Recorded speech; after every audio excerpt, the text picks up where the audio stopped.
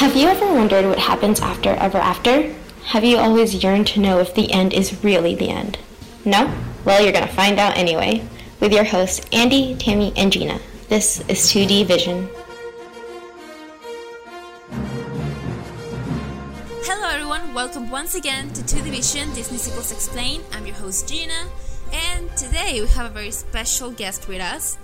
Before I introduce our usual other co-host, we're going to introduce our guest. This is Erin from the podcast Mera Machina. Hi Erin, how are you? I'm great. How are you guys today? Oh, we're fine. We're really excited because we're very big fans of Mera Machina, and we've said this to you already, but we really love your podcast, and we really are big fans of what you do over there. And if some of our listeners have not listened to Mera Machina, you definitely should, because they have the most amazing commentary and discussions. Oh, thank you. And it's all from the female gaze. And sorry, what were you going to say? Oh, I was just going to say thank you so much. We're happy you like this show, and I'm so happy that you invited me on. I'm really excited to be here. Yay, we're really excited to have you. Okay, so without further ado, I'm going to introduce the usual people you already know. Tammy and Andy, how are you guys? Hello everyone, I'm here as usual, prepared to talk about one of my favorite movies. And I'm really excited to have our first guest host in the program. Thank you for being here. Thank you so much. Hey Tammy, how are you? Hi, I'm good. I'm equally excited. We've been looking forward to this, to being able to talk about Lion King 2 and Kovu, a very important part of the film. If I sound a little sludgy, it's because I overdosed on fudge 10 minutes ago, but I'm fine. I'll be okay. Are you still sick though? I am. Oh yeah. What? Really? It's a problem. Working with high school kids, man, they're germ factories. Yeah. They should wash your hands, people. If are any high schoolers out there, wash your hands, or your teachers are gonna get sick. One of the tutors I work with actually passed out Clorox wipes to each of our pods, and you're clean your areas because y'all are gross. And I'm thank you. Yeah, actually, I think it was yesterday, but in the place we're living, Jane and I, the weather just changed drastically. So now we're all. I think I'm fearful because I just know people are going to get sick, and I'm going to get sick, and yeah, but it's really, getting sick season. It's really cold outside. So baby, cold. It's cold. Okay, it's not that kind of podcast. Where are we? Okay, so without further ado, I think we can go right into it. So I cannot express to you how excited I am about this episode. This is literally the episode that I was the most excited for. This is wwe started this podcast. Yeah, basically. Because we were doing this to watch Belle's Magical World, of course. Oh my god. we were. I still haven't seen Belle's Magical World, but have you guys? Are you guys going to cover the Christmas special? We already have. Yeah, it was oh, really? 2-3 episodes ago. It was the one right before Belle's Magical World, and it's just so funny because they were released 2 years apart, and Belle's Magical World, which was the latest one, is the one that has the worst animation out of all of them, and the worst everything.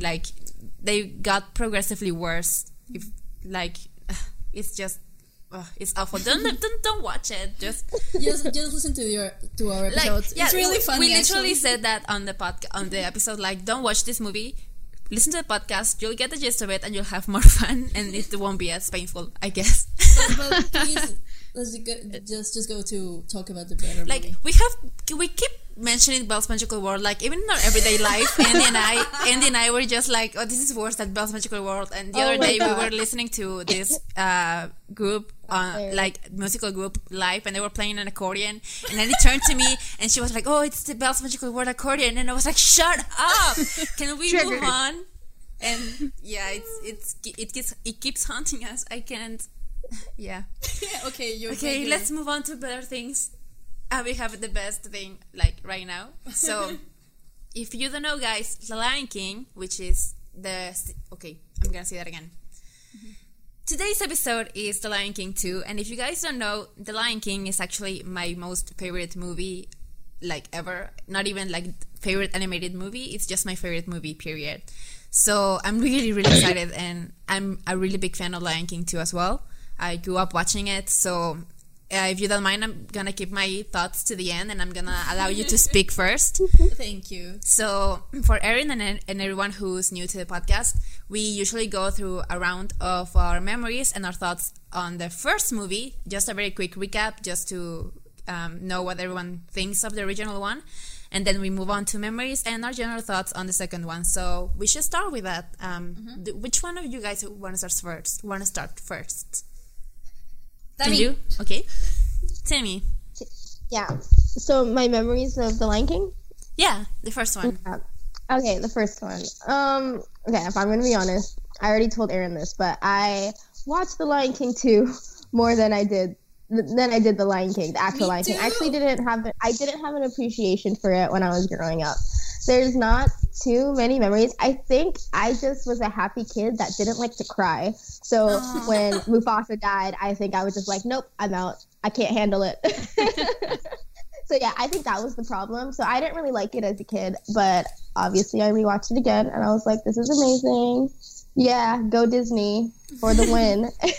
So yeah, okay. I think it's great. I don't have any memories of it as a kid. I don't think I appreciate it. I wasn't mature enough or cultured enough as a 5-year-old to appreciate the beauty that is The Lion King. But it's okay. I'm better now. Okay. Awesome. How about you, Erin?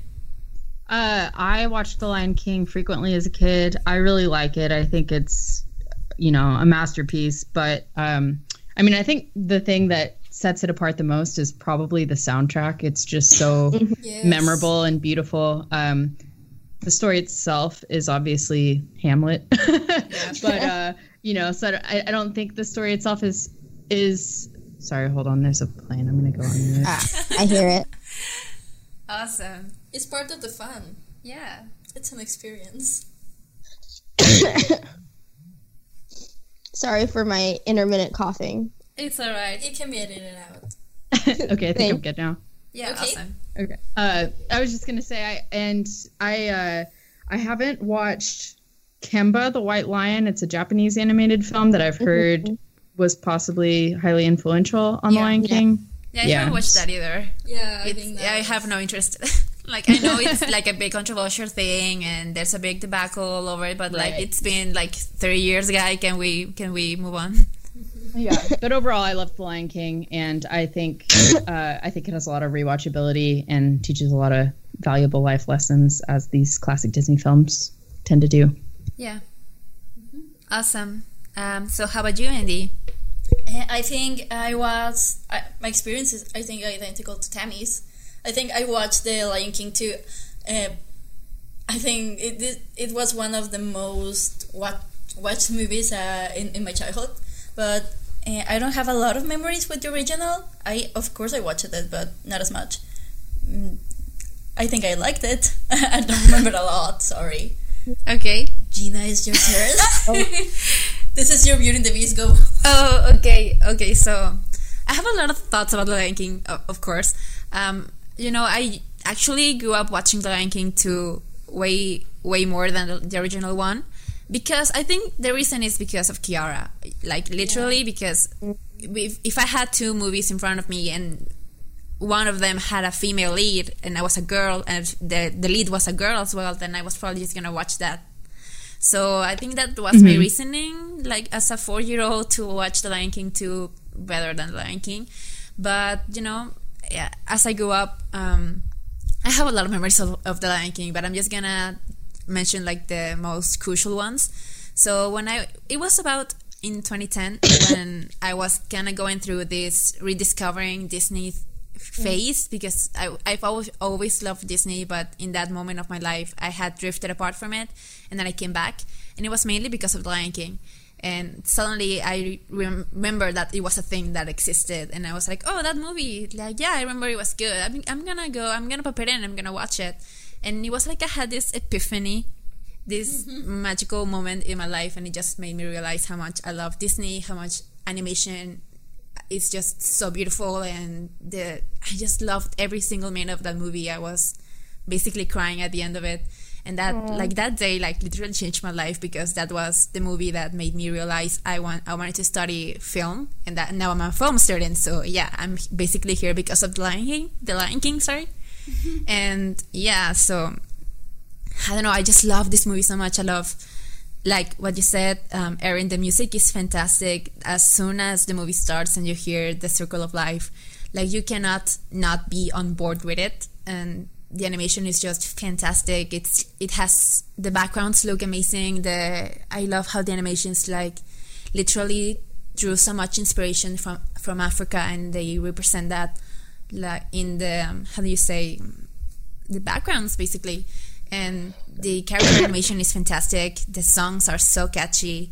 Elton John did an amazing job with the music, and Hans Zimmer as well. Hans Zimmer like went for it, and the song in the scene where Mufasa dies, that song, like it's forever stuck in my heart, because it's just so heartbreaking and it's so intense, and it's just the perfect setting for that scene. And yeah, I have a lot of memories with it. It just means the world to me. Like you cannot slander The Lion King in front of me, because I'm gonna go crazy on you. So yeah, it's just a movie that I hold very dear to my heart. And even though I kind of neglected it as a kid for its sequel, it just doesn't mean that it doesn't mean the world to me right now. So yeah, I kind of condensed that. I try not to go too off the rails, but yeah, that's my general feelings towards The Lion King. I could hear the restraint in your voice. Like I have so many things that I could talk about. Like I could tell you all my experiences in the park. And she's ready. She's ready. Yeah, like whenever I like feel like really like there was this moment in 2015 that was really depressing for me, and I watched The Lion King constantly because it was like this source of happiness and joy that had at the palm of my hand. So it was, yeah, it's just basically it all comes down to it. Like it really means a lot to me, and it makes me feel like amazing feelings, and that's just everything that I need in a movie, I guess. Have any of you seen the musical? Yeah. Yes. Well, So kind of. I have not. It's amazing. I mean, I have, but in Mexico You were in City. a musical. You were in a musical. Oh, Andy. Andy. That was me. Okay. Andy, I will yeah. let you tell your experience and then I'll tell mine. Oh well, it's just my experience is just that Broadway usually kind of gives license to Broadway and Disney give license to other countries to make their version, that representation of the musicals. So last year, no, it was 2016 when Broadway. Wasn't it 2015? No, I think it was 16 or 15. No, in 2016 you went to my house. Oh yeah, it was 2015, right? It's been so long. In 2015, they had the Broadway version of The Lion King in Mexico, so it was in Spanish, and it was with Mexican actors, and it was it was not as big as the Broadway one, but it was still like a Broadway and Disney licensed version, so it was pretty official. But I have That sounds amazing. Yeah, it was pretty good, and the actor that played Simba is like one of my mom's favorite singers. So like that was the reason that she agreed to take me with her. And it was awesome because he's in there like shirtless a lot. So my mom was having the time of her life. So it was really awesome. I one of my biggest dreams is to watch Lion King on Broadway, like in New York. That would be like the best thing, and I would cry my ass out. Anyway, Andy? I think Tammy has a similar story to yours because you saw it, right, Tammy? I saw it in the Philippines. It was an international Broadway cast, so I'm not sure if it was like Broadway, but it was like an international cast, and it was one of the most amazing plays I've ever seen, musicals I've ever seen. Like it was an experience. You need to see it, like for real on stage. Yeah, it's the scene where Mufasa's like ghost appears is like the best thing I've ever seen produced on stage. The Circle of Life and He Lives in You, like Shadowland. It's just fantastic. It gives me chills. And then they have a song which is my favorite. It's called The Lioness's Hunt. Oh yes, so it's my That's favorite amazing. too. Just the dancing and the choreography of the lionesses and the actresses, and it's just the music. Stage, it's beautiful. The actors on stage are amazing. They represent these animals so beautifully, and I love the person that gets to play Sasu, because they're basically just like they're in a suit and just waving this bird around. It's fantastic. Okay, with my experience, I've never seen it. I never seen the play, but I actually made I performed in a representation of that play in 2014. And it was with my local ballet academy back when I was in high school. But it was really fun. I remember it dearly because it was the whole play, and it had all the music, and that's when I discovered Shadowland and the Lioness's Hunt and all that stuff. So which character were you? I actually was one of the hyenas.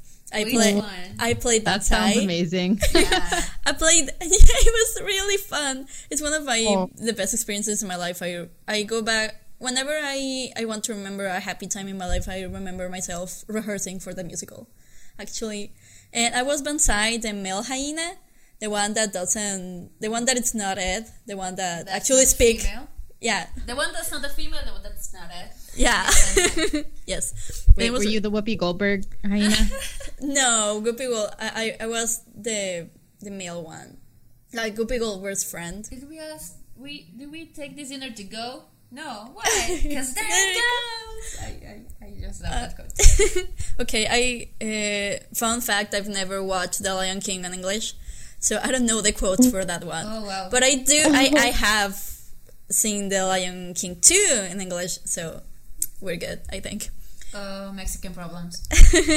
Yeah. So we shall. Yeah, we shall. Let's move on to. That was a nice tour. Yeah, that was a nice tour. So any of you guys have any more memories that they want to share or some thoughts? No? No, not for me. All right. I'm all good. Nothing from me. All right, let's move on then to the main course. We're gonna talk, of course, about The Lion King 2, Simba's Pride, and it was a sequel released in 1998. Of course, direct-to-home video. It was animated by Disney's Australia studio. So, like, as what I read is that it was storyboarded in Burbank, like the original, like the official Disney animation building, but then it was shipped to Australia and they animated the whole thing over there. And basically, what I read on Wikipedia and IMDb is that this sequel was planned even before The Lion King was released. Like maybe not this specific sequel, but they were like, "Oh, we can make a sequel out of this movie." So it has always been in Disney's mind, I guess, ever since The Lion King was being made. But it was not until like 1996 that it was actually kind of like a real project that they brought Matthew Broderick in and the other cast. So it was also one of those. Basically, I think all the animated direct-to-home video sequels were made in basically 2 years. Yeah. So that's a thing. And yeah, so what do you guys think about this one? How did you ever watch it as a kid? What do you think of it? We should go in the same order, right? So, Tammy? Okay, so for this one, I do have fond memories of it as a kid, and I just remember like being 5 or 6, however old I was when I came out, and me and my brother, like almost every night, we would just cuddle on our parents' bed, and we would just lay down on our bellies and watch The Lion King 2 every night. And it's just like a really fond memory for me because it's something we did together, and it's something we enjoyed, and we were just sucked into the movie. And yeah, I really enjoyed it as a kid, and I have really fond nostalgic memories, which is honestly maybe why it was kind of a letdown rewatching it as an adult. Yeah, because it's obviously not the greatest. So I guess I know it's a Disney sequel, and I know I shouldn't have high expectations for it, but I think just because of my fond memories for it as a kid, rewatching it really just set me back into reality. I mean, I still have those fond memories. I still hold on to those, but I can recognize the movie's not the greatest thing ever. I would also add that it's hard when the first one is such a hallmark in film. You know, you can't help but compare the two in your head. Yeah. I do have to say, though, I did enjoy that opening sequence. Like, not so much the animation, but the music. I love He Lives in You. Like, that's one of my favorite songs ever. Mine too. Yeah, I remember when I would like work out, like when I'm running, I would just I used to play tennis internationally as a junior, as a teenager, and when I was like in Thailand, I remember I was like running to warm up for my match, and this played on my iPod, like it was on shuffle, and it just got me super pumped up to like warm up and to run and to just like win my match. And I just associate that song with like winning and just and getting pumped up. And yeah, I love that song so much. And I was actually surprised. I don't remember it being the intro song to it, but when that came up, I was like super pumped. And then I got let down. But the beginning was good. I love the song. But that sounds like such an experience. That is awesome. Yeah, Alright. that's for me. All right, how about you, Erin? It's funny that you mentioned your brother, Tammy, because my brother and I would sit on our bunk bed as kids and watch this together as well. And so I have fond memories of it in that regard. I remember watching it a lot, definitely, as a kid and really enjoying it. And I can't really pinpoint what I liked so much about it, but I am also in the same boat as you in that while I did really enjoy it as a kid, and I can still enjoy it now, I don't think that it has a lot of artistic value, as pretentious as that sounds. You know, you can enjoy a movie without thinking it's actually a quality film. Yeah, for sure. Right. And so I think it's junk food, but I you know, it's the sort of thing that maybe I would put on in the background while I'm doing something else. I didn't actually think too highly of it this time around, which is sort of disappointing because I do remember liking it more as a kid. Yeah. All right. So, Andy? Okay, so with the rest of the sequels or the sequels we have reviewed, my story was always kind of the same. Like, oh, I remember I watched this, and I kind of remember the original, blah blah. But this is the first one that I can say, okay, this was definitely one of my favorite movies. And when I rediscovered Disney when I was about 12 or 13 years old, this was one of the first movies that I watched, so it was like a whole experience because I was watching it, and there were shots that reminded me of my childhood, and it was like kind of a catatonic experience, and I was wow. You mean cathartic? Cathartic. That's yeah. I think that is definitely not the word that I was looking for. I was like Cathartic. That's so harsh. Oh my god. Okay, kind of. But I do remember I loved it, and I remember I loved Kiara. Like you said, Gina, she was one of my favorites ever. And rewatching it again, I don't know if I can count it. I can count this as rewatching because this is one of the movies that I watch with frequency.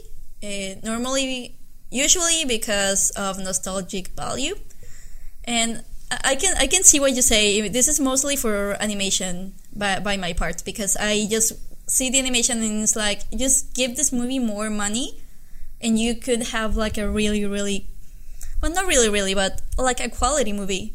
Like it's good, but the animation is kind of a throwback for me. Throwback. Yeah.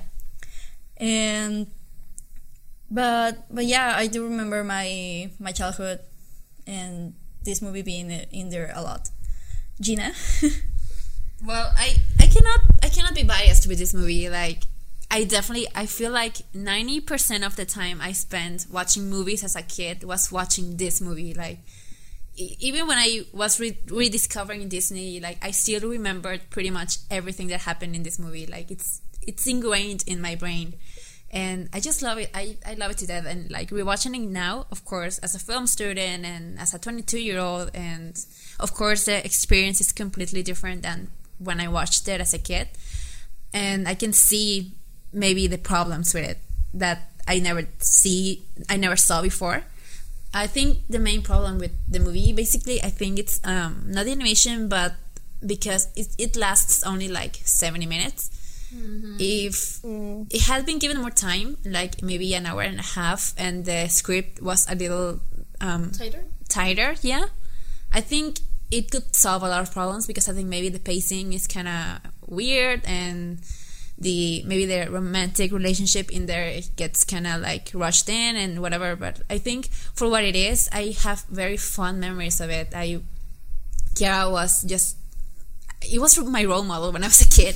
Like I had the princesses as well, but Kiara, I counted Kiara as one of the princesses as well because I just loved her so much. And of course I loved Kovu. I think he's a fantastic character, and I just, as I said, I cannot be biased because this movie really shaped my childhood. And even I watched it pretty much by myself of the time. As I said in some episodes ago, I didn't have like close cousins or brothers or sisters that to watch movies with me, but I really enjoyed watching it by myself. And maybe this is why I have this really annoying habit of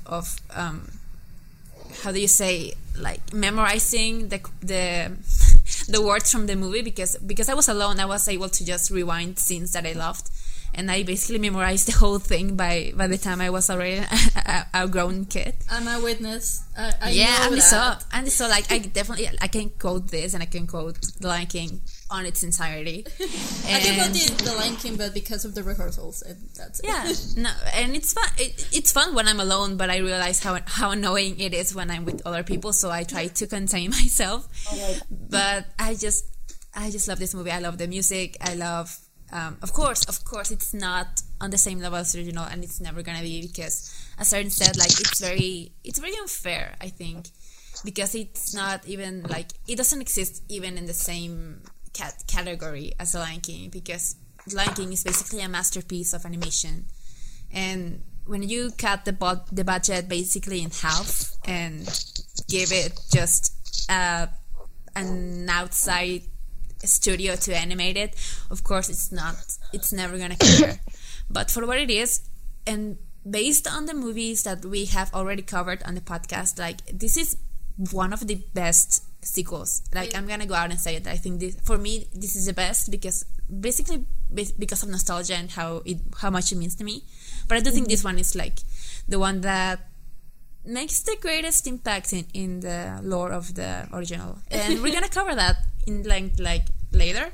The Lion King lore is really interesting. Lion King lore it's a mess. Like, not a mess, but it's really, like, it's greater and it's bigger and more complicated than most people realize. I don't think regular people would know there is a Lion King lore. That basically, like, if you don't know, like, the cub that shows up in The Lion King at the end and Kiara are basically not the same cub. Okay, so... And that's and, is this the brother?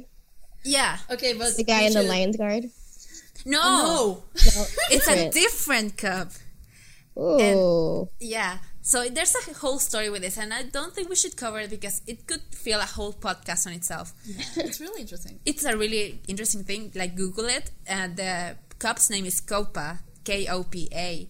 And in a sum up, the story is that that cub gets killed by Simba and the outsiders, and that's why Simba is, like, so careful of them, and that's why he exiles. This is so much more deep than I ever anticipated. Yeah, And like, more sense as to why he's so pissed. Yeah, exactly. Damn. Because if you know that bit of information and then you rewatch Lion King 2, there's this one moment. There's this one moment in The Lion King 2 where Sir's like, oh, if you want your pound of flesh, here you go, and he offers Kobu to Simba, like, go ahead and kill him.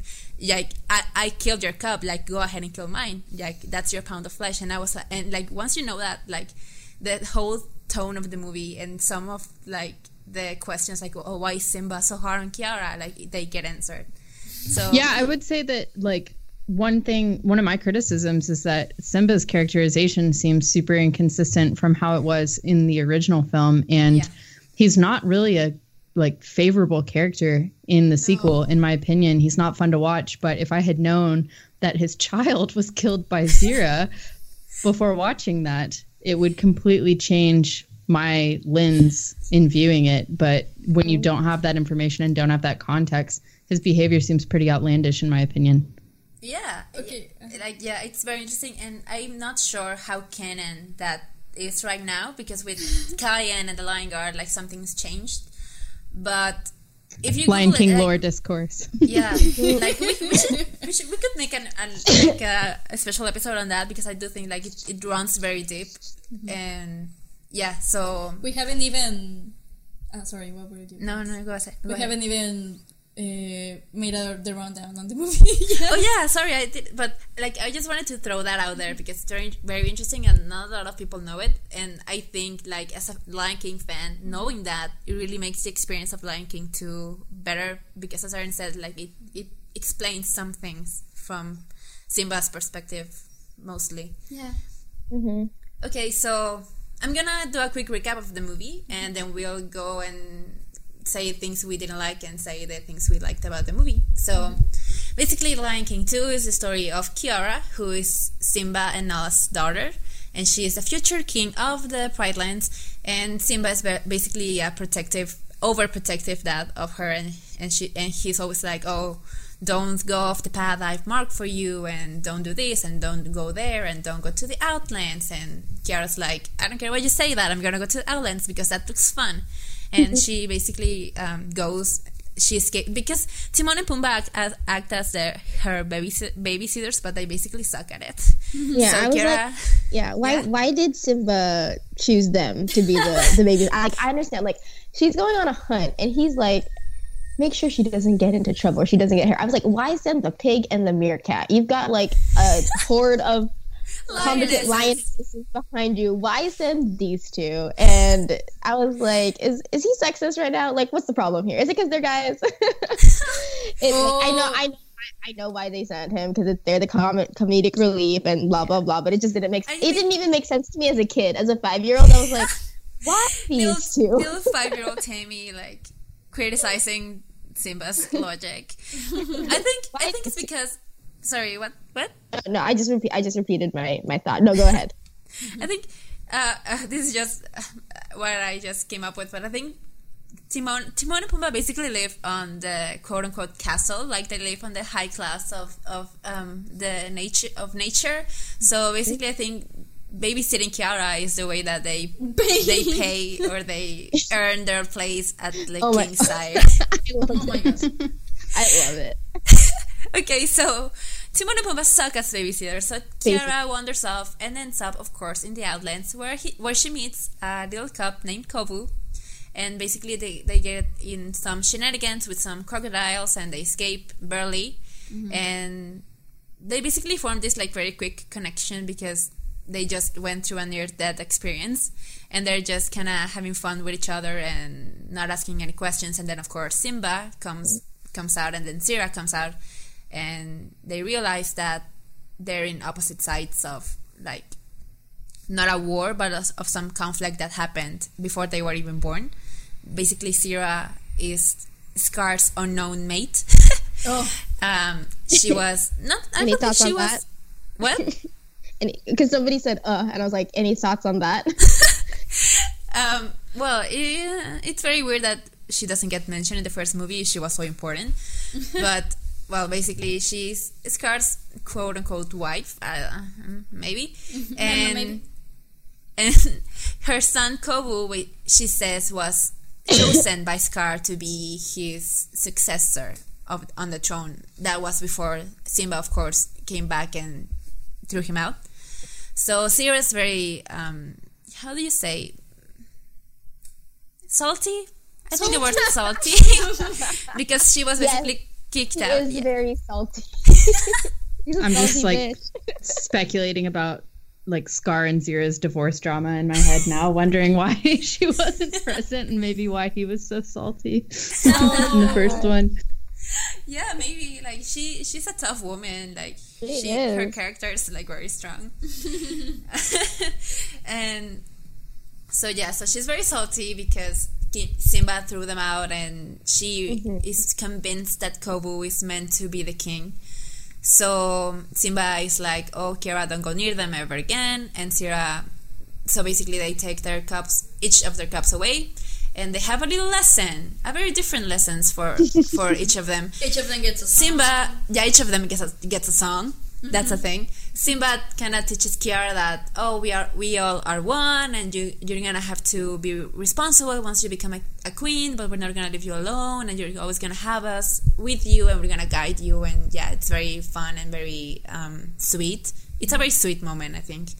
And then on the other side, Zira, Kovu, and her other children, Bitani and Nuka, are just in the Outlands, and it's all very deserty, and it's basically dead. So like, I don't blame them for being salty, because they're basically living in just nowhere with barely anything to eat or to drink. And Zira basically is like, you're gonna begin your training, Kovu, and she goes through this musical number where she just sings how delighted she will be once she kills Simba and once she takes over. That is really dark. It's a very dark music. I love number. it.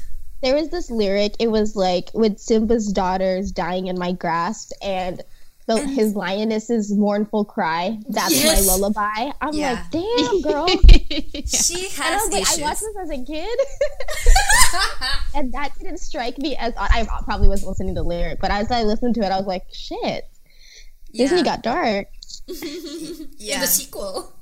in the Like- sequel. The lyrics in Spanish are not that hardcore, but once I watched it in English, I was like, yeah, Simba's kind of psychotic if you think about it.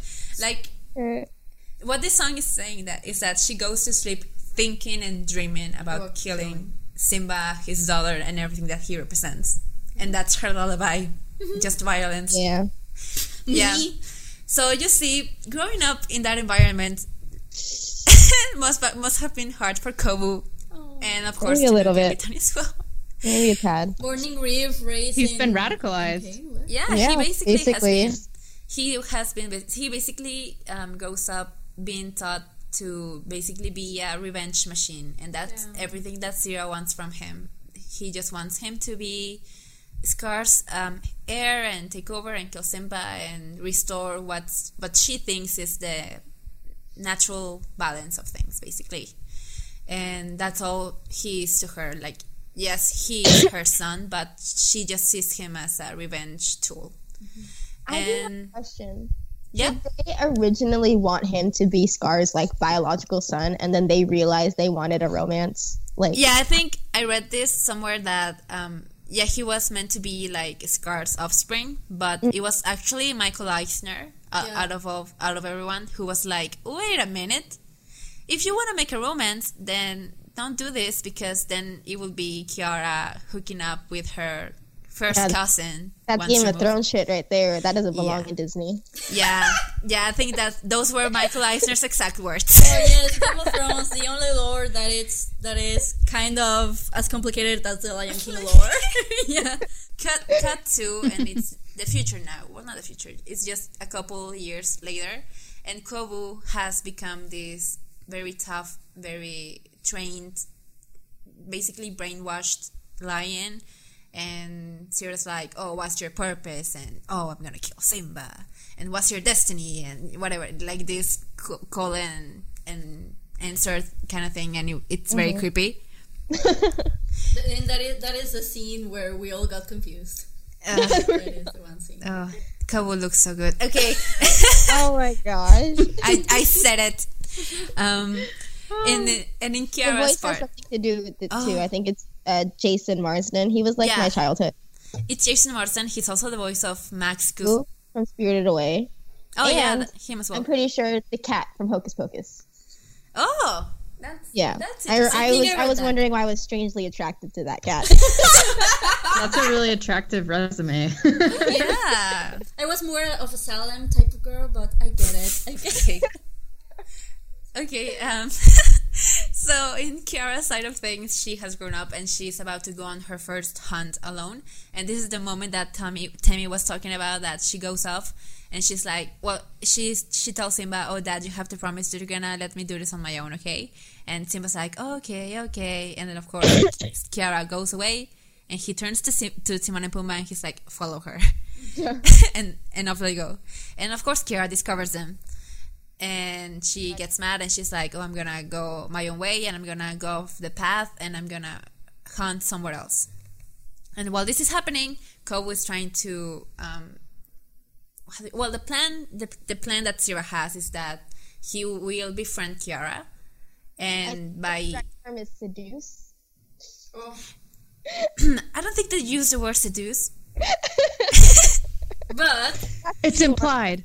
That's It is implied, because I think Zira gets the idea, because when Kobu was a cub, he was like, oh, I'm sorry, mother, I thought we could be friends. And Zira was like, friends? Oh, that's a great idea. Oh, wait, no, that's a great idea, son. And that's where she gets the whole idea for Kobu to kind of gain Kiara's trust. And by doing that, he will be accepted in Simba's pride. And then he will have the perfect opportunity to kill him once he gets him alone. And that's the plan. So the way they're gonna do that is they're gonna basically set fire to this part where Kiara is hunting, and once she's in danger, basically Kobu is gonna run up to her, save her, and he's gonna be like, "Oh, Simba, I saved your daughter, and you have to accept me into your pride now." And that's what happens basically. And Simba of course doesn't want to accept him because of what Kobu represents to him. But Sasu comes in and he's like, "Oh, master, the royal protocol says that all debts must be paid, and we certainly owe a debt to this young lion who just saved your daughter," basically. And Kobu's argument is that, "Oh, you can't judge me for a crime I didn't commit." So Simba is not happy, but he accepts. And now Kobu is in Simba's pride, but he's not allowed inside with the lionesses, which makes sense to me. And Kiara is just... That scene was so weird to me. I was just like, does Simba have a harem? Is that what's being implied here? It is. He does. Yeah, that's It's how implied. lions work. It's implied. Is that how lions work, Gina? Yes. Explain. It is. Basically... Seeking resident lion expert. The thing is, like, if a male lion is born, like, if more than one male lion is born, they're basically gonna have to kill each other for dominance, and like there cannot be more than one adult lion in the pride. Oh, damn. Yeah, That's why Scar was. Scar was kind of part of the pride, so that was weird. But yeah, So that was weird. yeah. Anyway, so back to the movie. Kiara is very happy because basically her childhood crush just came back from the dead, and now he lives next door. Oh, me, I want to be happy too. And she just wants to get along with him, and he's like, "Oh, you suck at hunting. You would have died if I wasn't there." And Kiara's like, "Oh, really?" And she basically challenges him to train her, and so. The next day, it's very early in the morning, and Simba is out to basically drink some water, I guess. Mm-hmm. And Kobu wants to take the opportunity to kill him, but of course Kiara comes out of nowhere, and she's like, "Oh, we're gonna begin training now." And Kobu has to accept because he can be like, "Oh no, wait, I'm gonna kill your father, and then I'm gonna train you." Of course not, he can. Mm-hmm. And so basically, what happens is that Kiara gains Kobu's heart. Because really by training her, there's this awesome scene. There's this awesome scene where they run into Timon and Pumbaa, and they're hunting for like bugs and worms or something, and they need help. I believe the canonical term is grubs. Oh, grubs! Yeah, thank you. Get with the canon, Gina.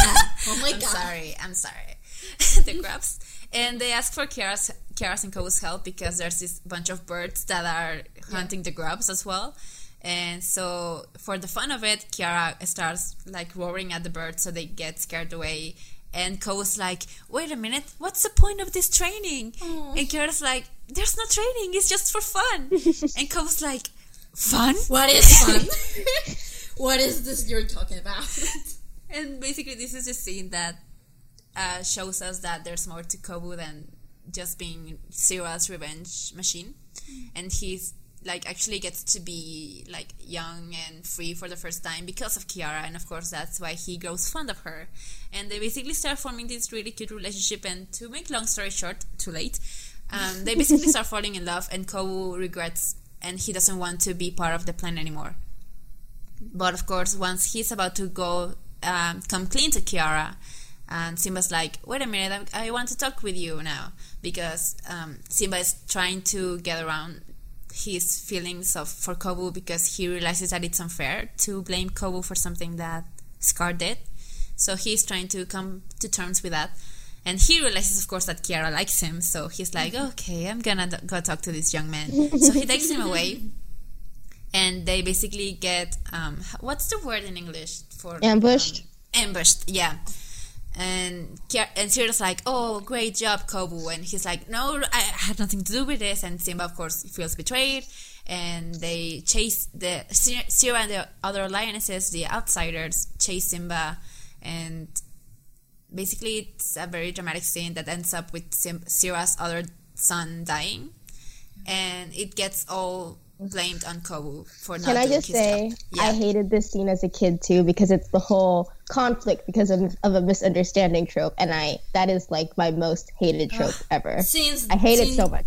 Yeah, I think I've seen a lot of people saying that when that trope bothered them since they were kids. Why do they keep doing that? Because it's I feel like psychologically it's not satisfying. It just doesn't seem like Nuka is portrayed as just this bumbling fool through the whole film, and he doesn't really know what he's doing or have too much of a mind of his own, and he's just sad and insecure and wants to be loved by his mom, and then he's killed for that. It just doesn't really sit right, you know. For a death to sit right in a viewer's mind, it has to feel warranted, and I really don't think his was. Yeah, no, for sure. I think that what bothered me was that it got blamed on Kobu mostly. Yeah. Not that, I don't know if he.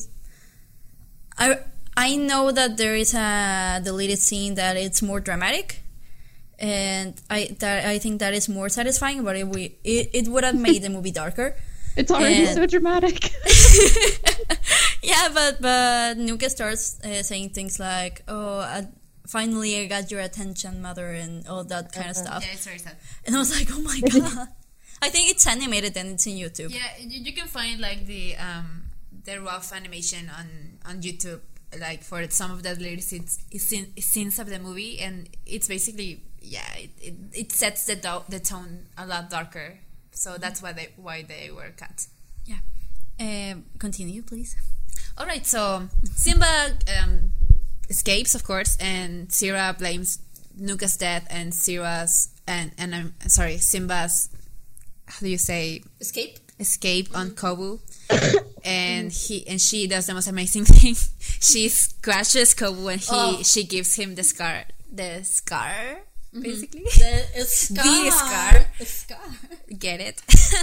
And now Kobu has nowhere to go because Sira doesn't want him anymore, and he tries to, and of course he doesn't want Sira anyway, so he tries to go back to Simba and Kiara and explain. And Kiara is like, okay, Dad, listen to him because maybe there's more to this. And Simba's like, no, I'm done, and I knew this guy was gonna be trouble, and he just proved that.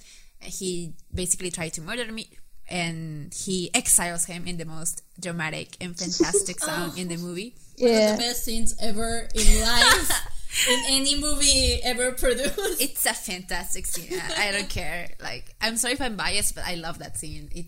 And even to this day, if you start singing it to someone, they're probably gonna start singing it back. It's one of those Disney songs, and I think it's the only one. Deception. Disgrace, evil as the scar.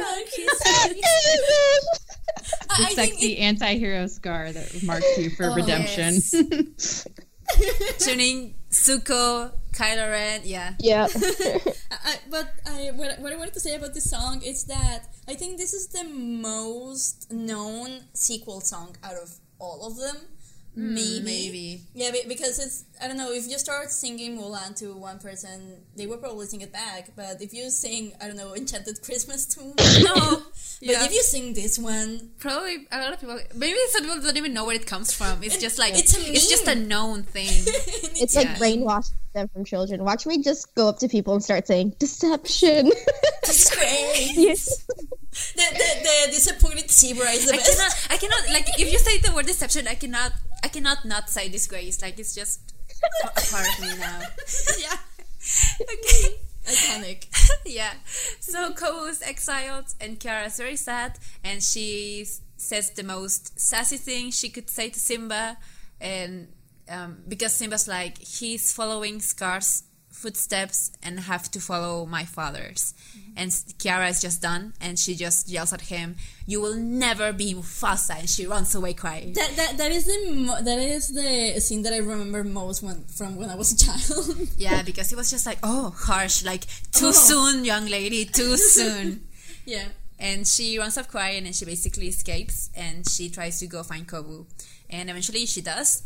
And they have this whole romantic song, and it's very cute, and it's very emotional, and blah, blah, blah. They get reunited, and Kobu's like, oh, great, Kiara, now that we're together, we should run off and start a pride of our own. And Kiara's like, no, wait a second. Oh. So yeah, I really like this about Kiara, that she's like very grounded, and she's like, we cannot just run off and pretend that we don't have a problem here.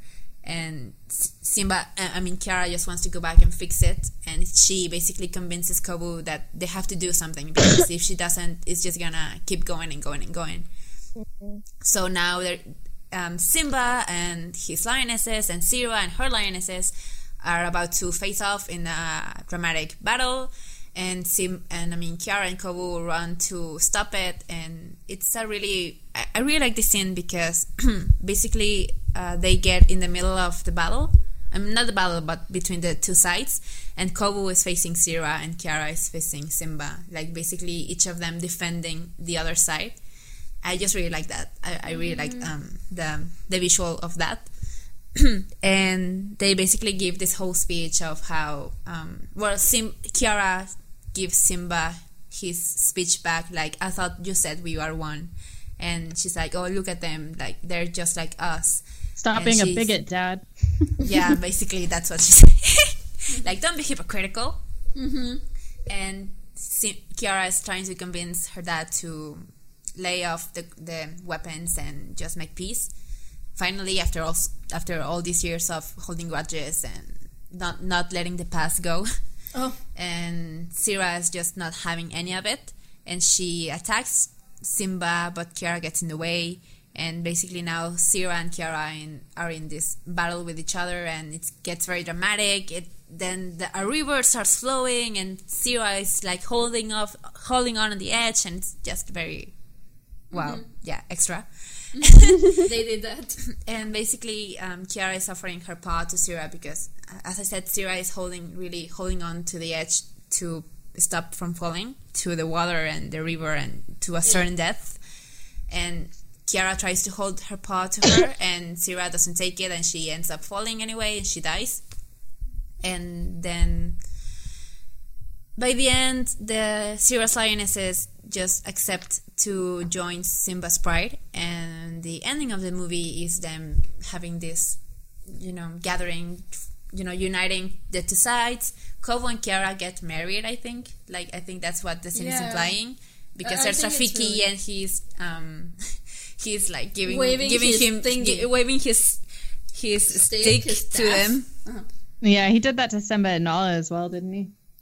I don't remember that. He did like at the beginning to Simba, like that's basically his christening. Baptism. Yeah. Yeah. And he does that to Kobu and Kiara, and that's basically a wedding scene, I guess. And then Nala, Simba, Kiara, and Kobu roar into like the other animals, and the movie ends with Mufasa saying "We are one," and then credits, and that's The Lion King 2. And it was a very long recap, but I don't know. I think we made good commentary. Yeah, we did. There's a lot to say about this movie. So, do you guys want to start with the things that you didn't like first? I mean, I want to start, but I want to end in a positive note. I don't want to end up saying the bad things. Okay, yeah, we can do it. Okay, so do you guys want to start with the bad things? Tammy? Well, the bad thing, for me, just personally as a whole, I did not find the movie super interesting. Like, it's okay. It's just I wasn't really engaged in it in a film. I mean, I understand it's a Disney sequel. Like, the writing's not going to be great. The animation obviously isn't going to be as good as well. But I don't know. Like I said, I think I was just hyped up for it because of how much I loved it as a kid, and I think that hype kind of just made it inevitable for me to not enjoy the film, the viewing, the rewatch as an adult. I think the story wasn't that great. I thought it could have been. Not a lot happens. Yeah, it was kind of boring, honestly, for me. Like it was. Like I was actually. Yeah, I'm so sorry. I'm so sorry, 5-year-old Tammy, but you had bad taste in movies. But it's fine. You're speaking blasphemy. I know, but yeah, I found it kind of boring. Like it's just a basic story, you know. Yeah. Well, yeah. It's Romeo and Juliet. Yeah. It is. I love Romeo and Juliet. I mean, I do too, and like it's So, I think it's good. I think for me it works that, the first one is based on Hamlet, and I think the second one, I don't think it was planned to be Romeo and Juliet. It just kind of happened.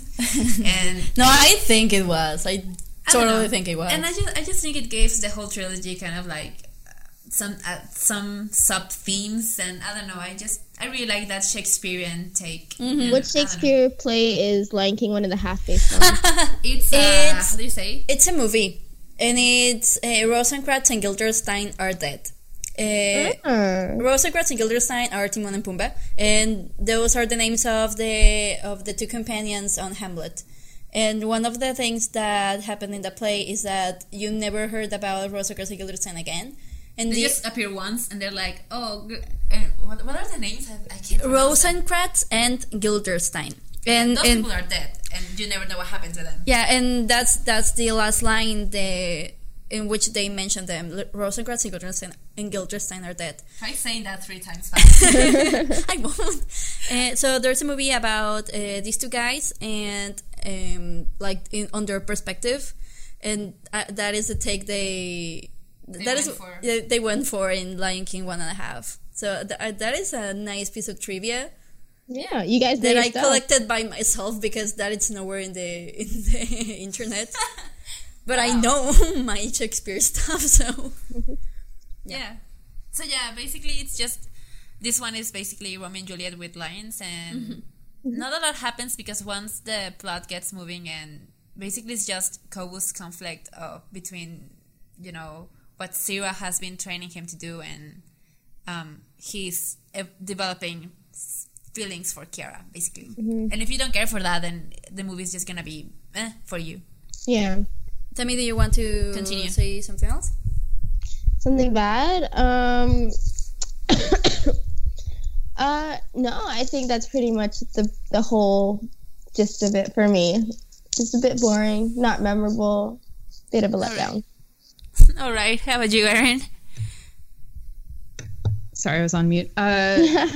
So I guess what I would say, my first and foremost criticism is that I'm always not a fan of when evil characters are coded with a dark complexion, the way the lions are in this. I think that's bad subtext, and has some squicky elements. And I would also, and that's something that I think Disney has become a lot more aware of and has sort of corrected. God damn it, there's a plane.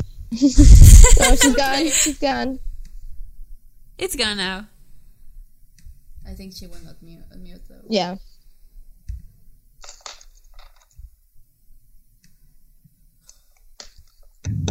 Anyway, sorry about that. It's all right.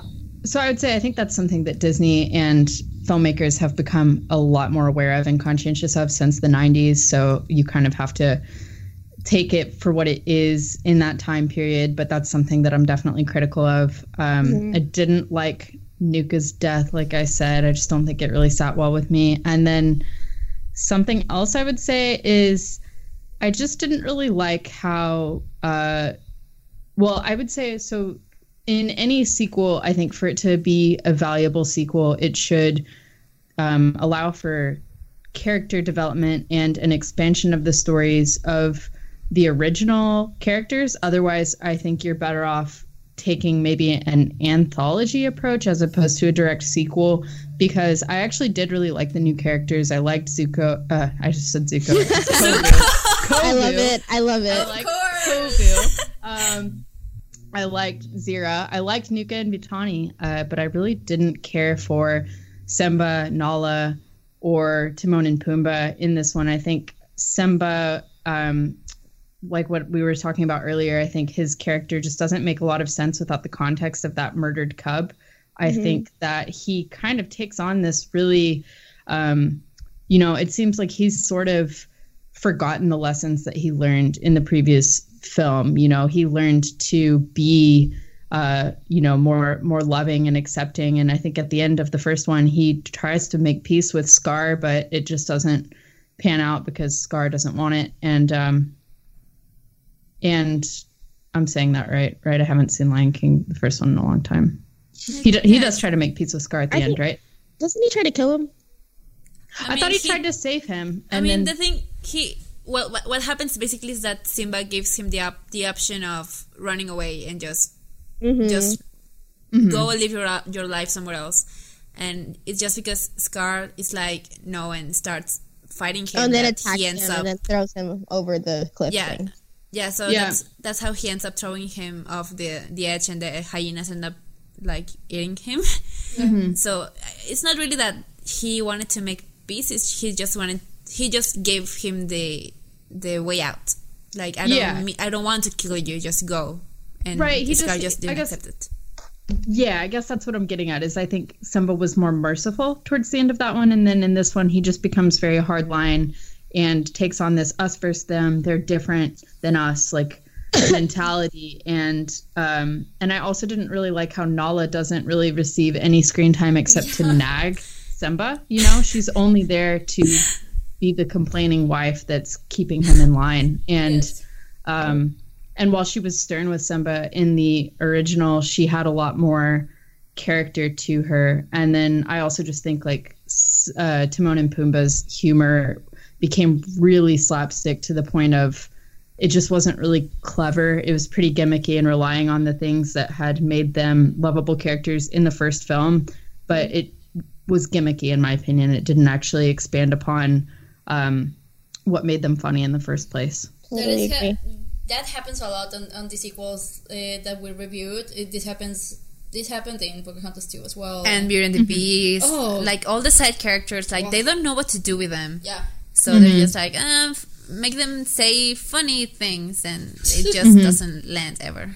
The last thing I would say is just that, sorry, I sound so salty, but I would say that, like Simba is so incredibly patriarchal, you know, and he's just like, I'm going to keep my daughter in line. And for the most part, Kiara is forced to comply with this and just sort of treated like a cattle between him and Kovu, you know, like the story just seems a lot of times more to be like Kovu and Simba's story than it does Kiara. She seems to be sort of a proxy for the conflict that the two of them need to resolve, as opposed to so much of an autonomous character in herself, in my opinion. That's very interesting. I had never thought about that way. Because, I mean, I think for me, I've always seen it like, I have seen it as Kiara and Simba's story. I do think that in the end, Kiara teaches him a lesson, and I kind of like that. But definitely, I think I agree. There's a lot like what you said. I think there's a lot that we could go and talk about, because I do think that the main conflict basically is between Kovu and Simba, and this like unspoken hate they have for each other because of Scar, and that's the conflict that needs to be resolved basically. And Kiara is basically just there to be the problem solver. And so yeah, I definitely see where you're coming from.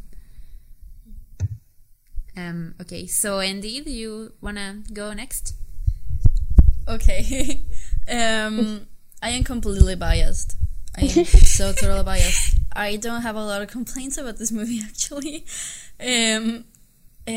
Of the things you guys said, I actually hadn't thought about them, and that is really weird. And this is really strange for me, because I'm a film student and I am really harsh with movies, and not as much as other people from my area are.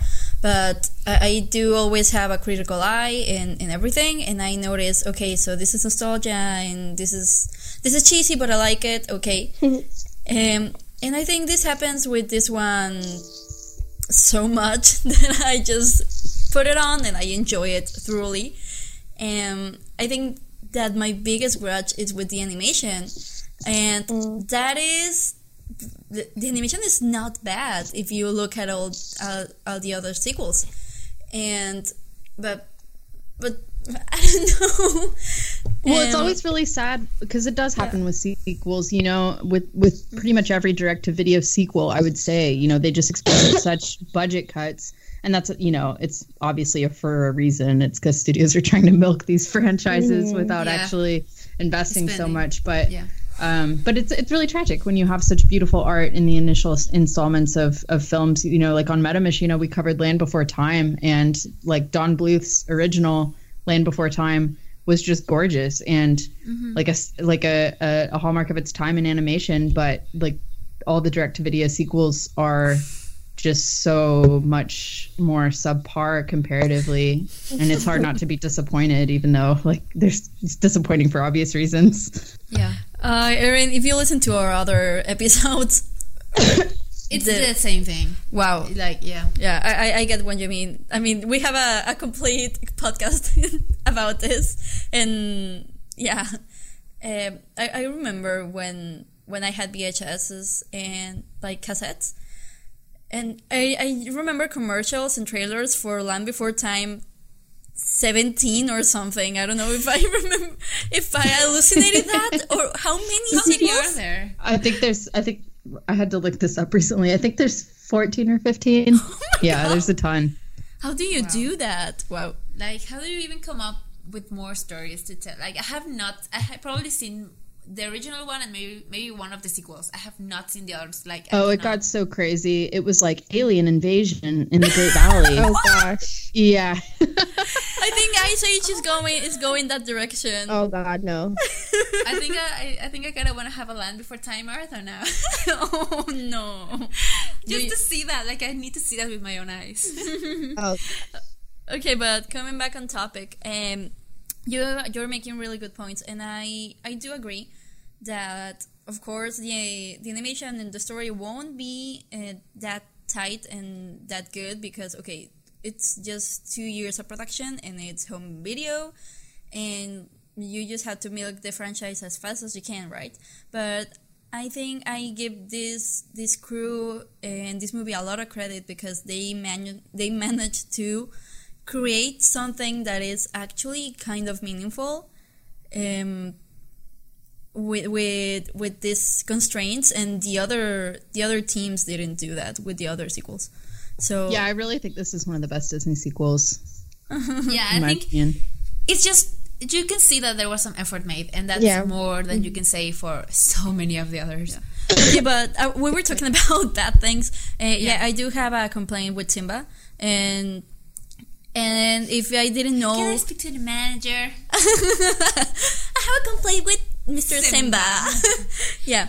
And yeah, because they just made him the typical helicopter father, and this is like a common thing when protagonists have kids, apparently. Yeah. At least in Disney sequels, we will talk about The Little Mermaid 2 later. Kid, right? Yes. We will get to that. Lady and the Tramp. Yes, Yeah. exactly. And that doesn't match their characters at all, and they just do that because they have to have conflict that they don't know where to get it, because they have 2 years to complete the whole movie.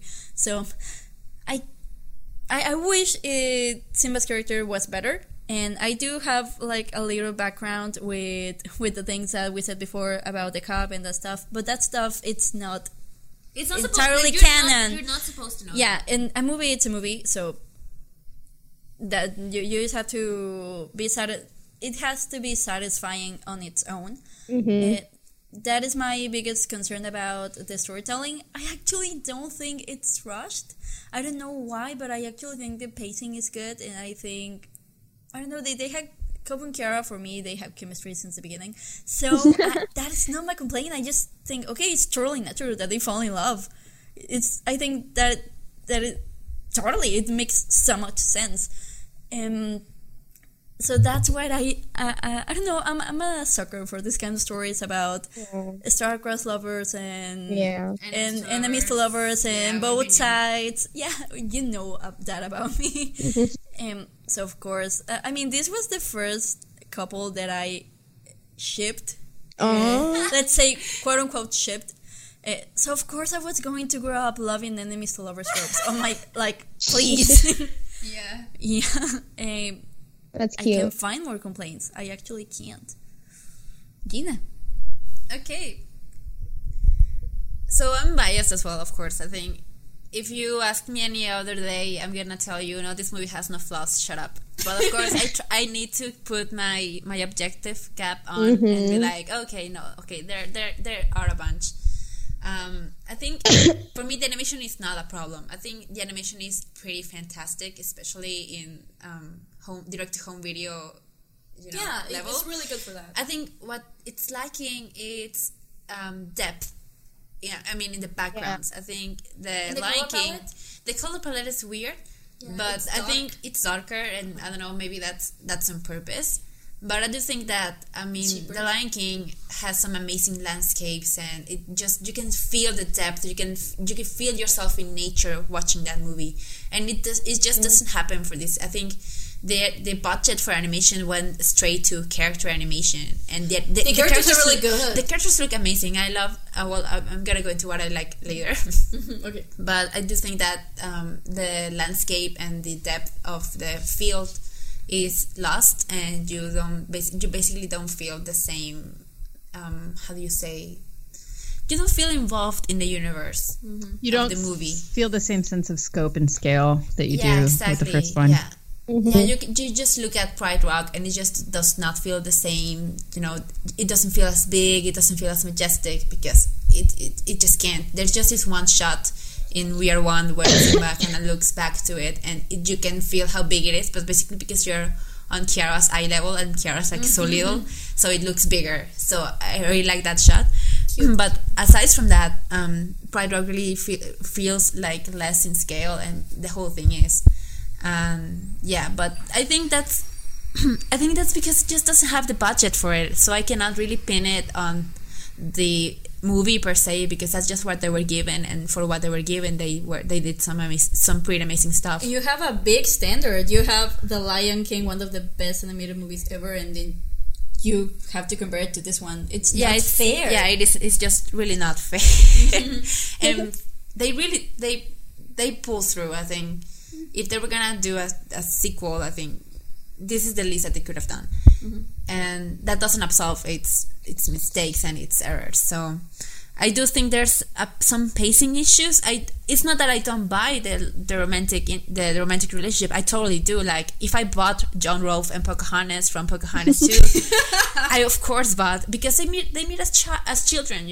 They have a connection that goes back. So once they meet each other, like once they're adults, you buy it, because they have this like very pure connection in the beginning before they knew they were supposed to be enemies. So yeah. But I do think the pacing is an issue, because the whole thing with Kobo and Kiara basically happens in one day. And by the next day, Kobo wakes up and he's rehearsing what he wants to say to Sira, and he's like, not to Kiara, sorry.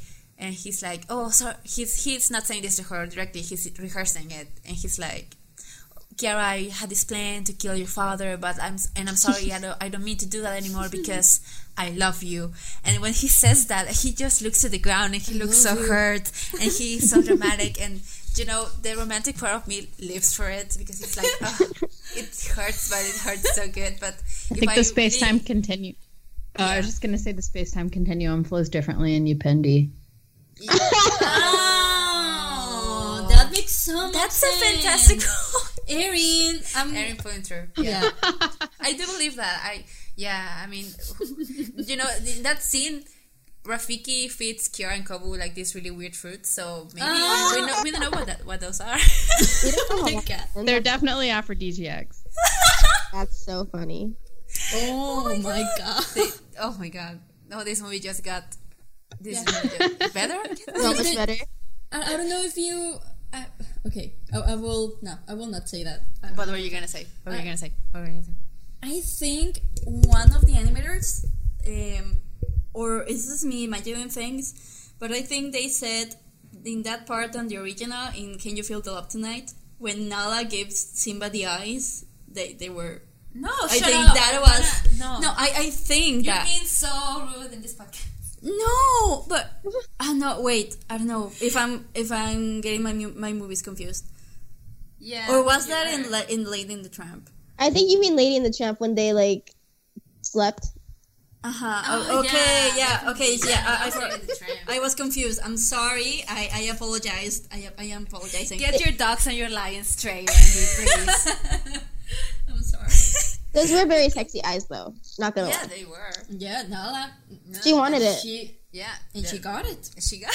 She did get it. We have the sequels to prove it. We have carrot. Yeah. What was I saying? What was the pacing.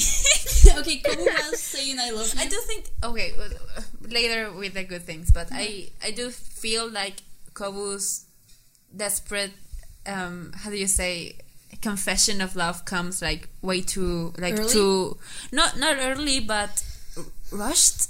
Like if they would have showed us like a montage or something that showed you like some passing of time, maybe I could have bought it, or I wouldn't have as much an issue. But the thing is that Kobu has time not on his side, because Sira is literally like stalking him, waiting for him to kill Simba, so he doesn't have the time to I don't know, fully process what he's feeling. So he's just like, okay, I love you and I need to stop this right now. So I kind of get it on that part, but that's still, in a storytelling perspective, that it does feel rushed. And yeah, it's kind of hard to buy, especially if you're not into romantic, I don't know, stories. And I'm having the hardest time coming up with more things that I don't like. You don't need to. And no, I do think, because when I was watching, I was like, okay, I think the Timon and Pumbaa thing is actually an issue as well, because as I said, I don't think they know what to do with them. And They have some funny lines though. they do have some funny lines because you know the same voice actors come back, and so they of course give their best. It's like when Robin Williams came back to play the genie in King of Thieves. So you know he was pretty much useless in that movie, but he was still very funny. And that's what happens with Timon and Pumbaa as well. They're pretty much useless, and they don't do a lot. And I have to say, it's not as annoying as Miko and Percy were in Pocahontas. No, because they didn't speak and they were totally slapstick. It was so, yeah. It was definitely. cartoonish Looney Tunes style. Yeah, and this one Not the good ones. they have some better moments. I do like I'm crossing over to what I like, but I do like that scene at the beginning when Kiara falls into this little lake and Pumbaa goes after her, and Timon's like, "What am I gonna tell Simba? We dropped a Warthog on her," and he's like, "Pumbaa, let me define babysit." I remember we laughed a lot. I think they are funny, but they just Yeah. don't get a lot to do. And That they scene cracked basically- me up as a kid. Like, Yeah. I loved it. Or the one when he's the confrontation is happening and Timon is like, Pumbaa, hold my tail or something. Oh yeah. No, let me at him, and Pumbaa like lets him go. It's like, no, you have to hold me. Like I don't think you understand the concept. Yeah, that was funny. Yeah. Yeah, that's what I'm saying. They are funny. They just don't. Fit. They don't need to be there. Yeah. Simba should have just retired them to their old like paradise home and be like, okay, you go, and I'm gonna be king from here, and I'm gonna come visit on Christmas or something. Oh, to his gay dad. Yeah. Yeah, and Good. I think that's all I can come up with, because I don't even have a problem with Simba, because I do feel like he's different and he's not handled that well, but in my heart I kind of want to understand, because once you have children, I think you change and you see That's true. the world in a different perspective. And I do, even without the killed cub storyline that you can take as canon or not, even without that, I can see Simba being protective of Kiara and like not knowing what to do with those feelings, because you know what he says in the beginning is something like, yeah, we got in a lot of trouble when we were children, and I don't want that for my daughter. So I can understand that on that part, but I do think that he gets it's a little bit too much. Like maybe it could have been more nuanced, it could have been more subtle or something, like more just to watch Simba struggle with that feeling of, I want to protect my daughter, but I don't want to overpower her. I don't know if I'm making any sense. Then again, this movie is 70 minutes long. Yeah, that's and what I was it saying. Was 2 years to That's what I was produce saying. it. They needed to kind of make the plot move along, because they didn't have that much time, and they needed to focus more on Kobu and Kiara more than anything. And so I think that's why Simba suffers, and that's also why Nala suffers. Like A lot. she's basically in like 3 scenes, Yeah. In the beginning, when Kobu joins Pride, when she tries to convince Simba to like give him a break, and then at the end, in the big battle, so she basically gets like 4 scenes and like barely like 3 or 4 lines of dialogue, so she doesn't get a lot to do, and Yeah. so I do think that the way they treat their original characters suffers, but in the other hand, you get new characters that are very interesting and very fun to watch. So with that said, let's move on to what we did like. How about you go first, Emmy? Well, you mentioned this earlier, and I just remembered it because you mentioned it, but I really liked Kiara's character. I think that's probably why I liked The Lion King 2 more than The Lion King, because I had a female character to look up to that was spunky, that stood up for herself, and just what she stood up for, what she was right and what she believed in. And I think that was just refreshing to watch at that age, because representation is super important, and I think it's important to like be able to see powerful women in media. Yeah, And she even stands up to Kobu. Sorry. What did you say? Like, she even stands up to Kobu Exactly. when Yeah, he she doesn't saves take her. shit. Yeah, when he saves her, she's like, "What are you doing? Like, why did you do that?" And he's like, "I just saved you," and she's not taking any of it because, like, how dare you? So yeah. Yeah. And I So, like yeah, that she doesn't have everything all figured out either. She's kind of learning along the way. That's a good point. And then she like I shares like what that. she learns to everyone around her. It's like, we can be better than this. Yeah. And, yeah. So I really Especially like her dad. Well, yeah, her dad, because he needs some lessons. He does. But yeah, I really liked Kiara, and I really liked the music. I loved He Lives in You. I think I listened to My Lullaby over and over again as a kid, and I just realized how messed up it was today. Yeah. But yeah, and I loved Upendi. Like, I was obsessed with that song. It was just so happy and just super lighthearted, and I just love listening to that. And I think the music is really well done. Like, of course it's not amazing, but I enjoy listening to it. What else? I mean, Kobu, I like fell in love with him as a kid, obviously. Like everyone did. Like I told you, my roommate, who also isn't super into Disney, like admitted she was in love with Kobu, and he may have been a subject of a topic when we got drunk one time, and it's fine. I have it on video. I can send it to you later. Please do that. I cannot believe you have held that from us so long. We've known you for years, and until now, just now. Yeah, it's yeah. But yeah, Kobu's a great addition to the Disney canon. He confused many of the fabulous. Why am I attracted to a lion? Yeah, That was me. maybe even caused a few furries to develop. Oh, we went there. Full disclaimer: at least I'm not a furry. No, I don't know we're about not you. furries on this podcast. We just kind of have a lot of feelings for this animated lion. We're not furries though. We're not furries. No. We're not furries. I promise. Our We new need motto. to make a shirt of that. Oh, yeah. Yeah. We're always disclaiming that on Meta Machina. Oh my god. We're not furries. We just really want to have sex with dragons and monsters and, And fish swamp creatures. and fishmen. Like, Because they treat everywhere- us nicely. They treat us more nicely than regular men. I love that discourse. Like whenever that comes up on your podcast, I just love that. I live for it.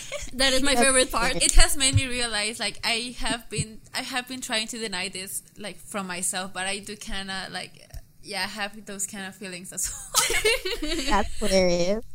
That we're making you feel right at home.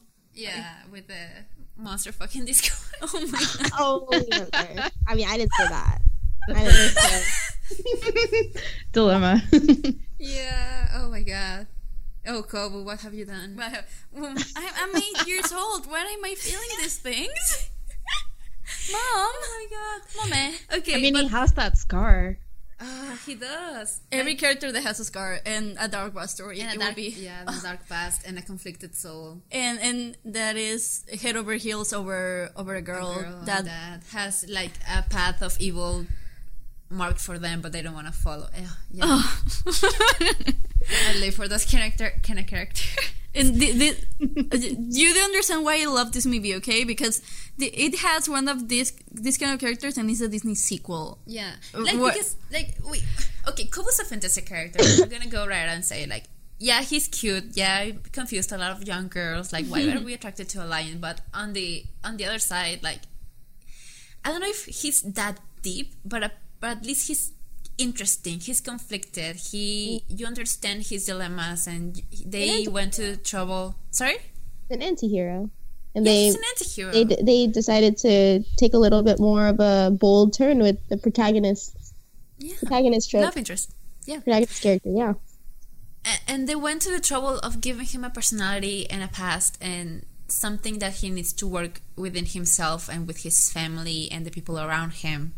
And I do think that's so interesting for a sequel to do, like with a new character. He's not even in the first movie, but he's a strong character, and I just really like that about him. I don't know, he's a very, I don't know, he's just very interesting and complex in my eyes, and I just really love Kobo for everything that he represents. And yeah, I think that having him as a cop and as a fun-loving kid, it creates sympathy for him as well. Yeah, definitely, because you can see the way that he was, like his natural state basically. And there's this deleted scene that, of course, it was cut from the movie, but basically it was Kobo right after he meets Kiara, and he's playing with a butterfly, and he just lets the butterfly go, and Sirius like, why didn't you kill it? Aww. Like, you're supposed to be the next king of these lands, and if Sirius like, got her priorities straight. Yeah. Kill that damn butterfly. Don't be So he basically, shit. yeah, he basically get it right. This deception. She gets so mad because she's killed the butterfly. He just lets the butterfly go, and of course, this as a child, like this is very traumatic. Like, he grew up in the most toxic environment, and he still came out to being a good guy after all. I'm soft. I really like that. Yeah. Tammy, sorry, you were saying. You're fine. I think for me, the last thing I liked was the ending, because you know how I hate the misunderstanding, like a conflict because of a misunderstanding. I like how Kiara wasn't like, oh my god, you betrayed me, blah blah blah blah. She just she stuck to her man, and she was like, she was like, I know him, and he's not like this, and y'all are wrong, and I'm gonna prove it. And I was like, yes, okay, I like this. Yeah. After the Aladdin trilogy, this is kind of refreshing. I didn't know Aladdin was a trilogy. It is. Unfortunately. I mean, it has a good one and a really bad one. So just watch King of Thieves and you'll be fine. Yeah, you don't need the second one. Just the second one is Iago the movie, and like that sounds like it's so unappealing. It's called Return of Jafar, but Jafar is just there for like 5 minutes. And Iago gets two songs and a complete arc. He has 2 songs. Yeah. It's not worth it. But watch King of Thieves. That one has a good plot. That one has a good new character. And Robin Williams is back. So, yeah. Nice. You should definitely check out that new character. Okay, but yeah. That was is it a hot villain with a scar? No. But he's a hot dad without a scar. Kasim. Thank God for Kasim. Good old Kasim. Yeah. We thirsted about him in that podcast. And now we're thirsting over Kobo. Like, history repeats itself. Yeah, that's just television. That's why we're here. And then we thirsted over Rolf and Pocahontas too. Kinda, but he was more kind of a good guy, and he was cute, so we didn't thirst over him. Tammy, did you? Okay, you were saying. Yeah, no, that was my last good one. Okay, that she stuck by him. Yeah. I agree. Erin? Yeah. Sorry, waiting for this plane to go away. I'm just gonna go ahead and say that Kovu has a daddy kink. What? I love the scene where he's Explain?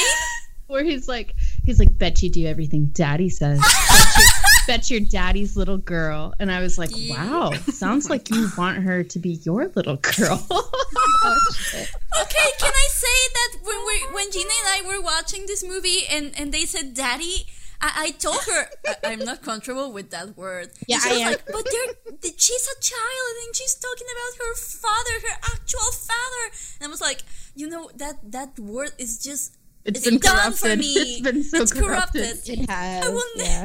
I will never. Maybe not in listen to that word. 1998. Yeah. it Okay, has. listen. Normalize daddy. That was young No, Kobu. That was no. Cub Kobu. If adult Kobu would have said those lines like, I bet your daddy's little girl, I would have had a complete different experience as a child. And as an adult, I would be like, yes, Yes. I am, and what about That's hilarious. Yes, I am that. I bet your daddy's little girl I can be. I can be. Oh my god. Oh, okay. This is a serious podcast. Is it though? You have to say that every time we record. If we have to say it, maybe we're not. Shh, they don't know that. Okay. Sorry, Erin, you were You saying. were saying? Sorry, plane. Give it How many 5 seconds. planes a day pass by your house? Oh, so many. It's constant. Do you like see. get used to it, or are you like constantly thinking? Oh, about yeah. planes? I'm totally used to it. It's just frustrating with recording. Yeah. But Like, yeah, I would also just say that I really liked the resolution of Kiara attempting to save Zira at the end. I think, obviously it paralleled the scene with Scar and Mufasa in the gorge, and you sort of have this sense of like generational forgiveness where Kiara sort of writes things and says, I think through this scene, it's Simba's pride forgiving Scar's pride for that atrocity that was committed in the first one. And, I did think it was interesting that Zira just sort of let her bitterness poison her and opted not to take Kira's paw and be saved. But I thought that was a really great parallel scene. And I also really liked the scene where Kovu, I almost just called him Zuko again, where Kovu is. I love it. Please do that. Call him Zuko. I don't care. Where Kovu is being berated by Zira for his failure. I think that scene has a lot of emotional stakes, and I really liked seeing him go through this conflict of trying to do the right thing, but also be there for his family, and just the hurt he experiences in having his mother blame him for his brother's death. Yeah, That's so harsh. yeah, I did really like him, and I liked Zira too. I mean, I think Awesome. you see a lot of sort of vengeful woman tropes sometimes, and a lot of times they don't work that well. But in this one, like, you can really see that she's very pained and she's very bitter. And there are women who are very pained and very bitter and vengeful. And, I think that she was sort of empathetic in a sense, despite being a terrible person. You could see that it stems from years of betrayal and hurt. And so I did think there was a sense of empathy about her that I appreciated. Yeah, definitely. I think there's like the scene where they're trying to make peace, and everyone has basically turned their side. I mean, Zira's lionesses have turned on, not on her, but they have joined Simba at this point, and Zira's the only one left. And I think it's Simba who says to her, "Come on, Zira, let go of the past." And Zira's like, "No, I will never let go." And like, just the way she says it, and you just understand that she's just committed to that pain. It just has been eating at her for so long, and she's just not. She doesn't know any She's better. not. She doesn't know any better, and she's not having. She's not forgetting. She refuses to forget Scar, and it's very sick, and it's very like not evil. Well, yes, evil, but it's very wrong. But you understand her, so yeah. Yeah. Continue. That's all I got. All right. Okay, Sandy. I love a lot of things about this movie. Like I said, I was talking about the bad things. In this essay, I will. In this essay, I will. I was talking about the bad things, and all the good things came up just naturally. So I really like the new characters, and I do think they are some of the strongest characters that we will see throughout this series, this these Sequels. podcasts. Yeah, and the sequels. And not just for Kobu and Kiara, but I also like Bitani. And I also like Sira. awesome. Yeah, I We love haven't her. talked about her, but she's awesome. She's Kobu's little sister. Well, kind of. She's Sira's daughter.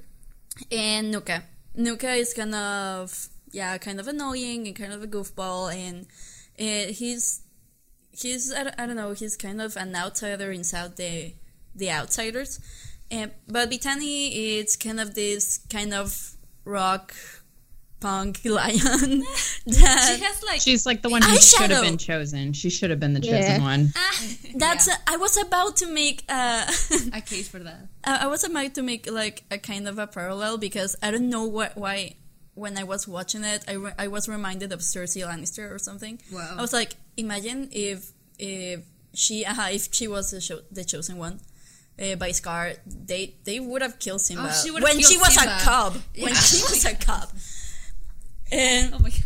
yeah, and she has like this eyeliner. I don't know where she got it in the Saban. I think it's supposed to be It's like very fierce. yeah. I think it's supposed to be like how do you call like when you haven't had enough sleep and like you're eye like, bags? bags under your Yeah. bags. I think that's supposed to be it. But yeah, it just looks like eyeshadow. Yeah, I just And thought she it was has, like fall '98 haute couture.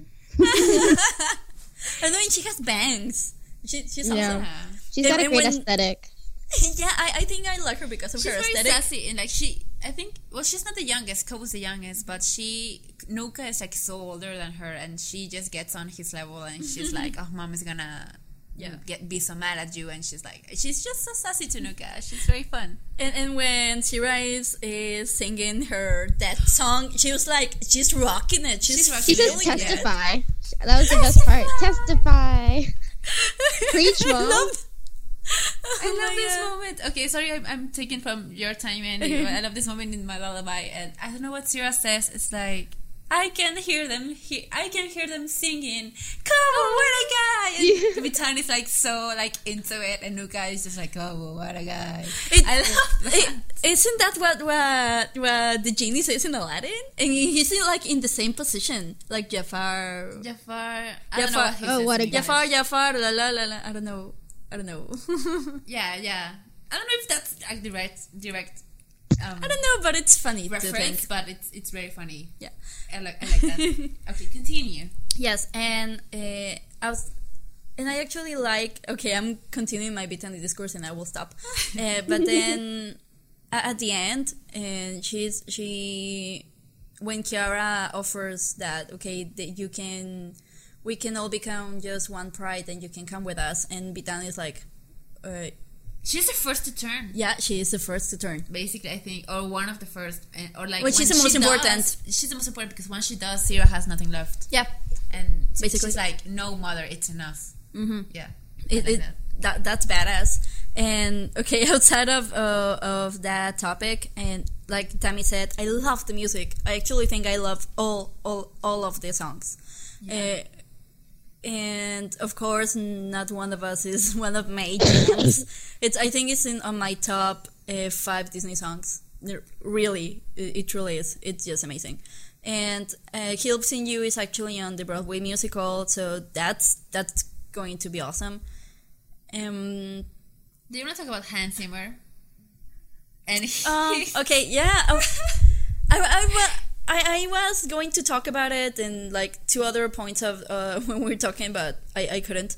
I don't know if you guys noticed, but Hans Zimmer was also the composer for the sequel, which is awesome.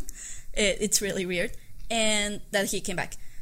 When Kiara is on her first hunt and they set fire to the land, did you hear something familiar?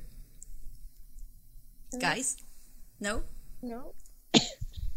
if you watch that scene again, pay close attention to the music because you will definitely recognize a song, a very famous song from Pirates of the Caribbean. It's literally the pirate. It's like it's not the same arrangement, but the same notes are there. And like if you listen closely to it, you will definitely feel that the same eighth that's there. Like wow, Hans Zimmer. Like, I think he composed that for Lion King too, and when he was composing for Pirates of the Caribbean, he went back for that, and he was like, yeah, this is badass, and he made some arrangements, he made it even more badass, and that's what the Pirates of the Caribbean theme came to be. Yeah, and I don't know, maybe he thought, okay, nobody will ever remember the sequel, so whatever. And it's really, it's weird. It's in multiple moments in the movie. I think it's like hear it the theme at least 3 times. Yeah. Did you guys catch it while you were watching, or did you know it beforehand? I knew it. I caught it like 5-6 years ago when I was watching it, and it was like, is this Pirates of the Caribbean? And like it just clicked on me that it's the same composer, so it might as well be. I caught this when I was like 13, yeah, basically. Yeah. Wow. Impressive. Yeah. And one other of the things that I liked is just I like everything about this. I like the romance. I like the story. I really like Kiara's character. I like the chemistry she has with Kobu. Like I said, like we all said, Kobu is one of my favorite characters. I think he's like my third favorite male character from Disney. Aww. Yeah, it's just this movie is really important for me. I just really like it, and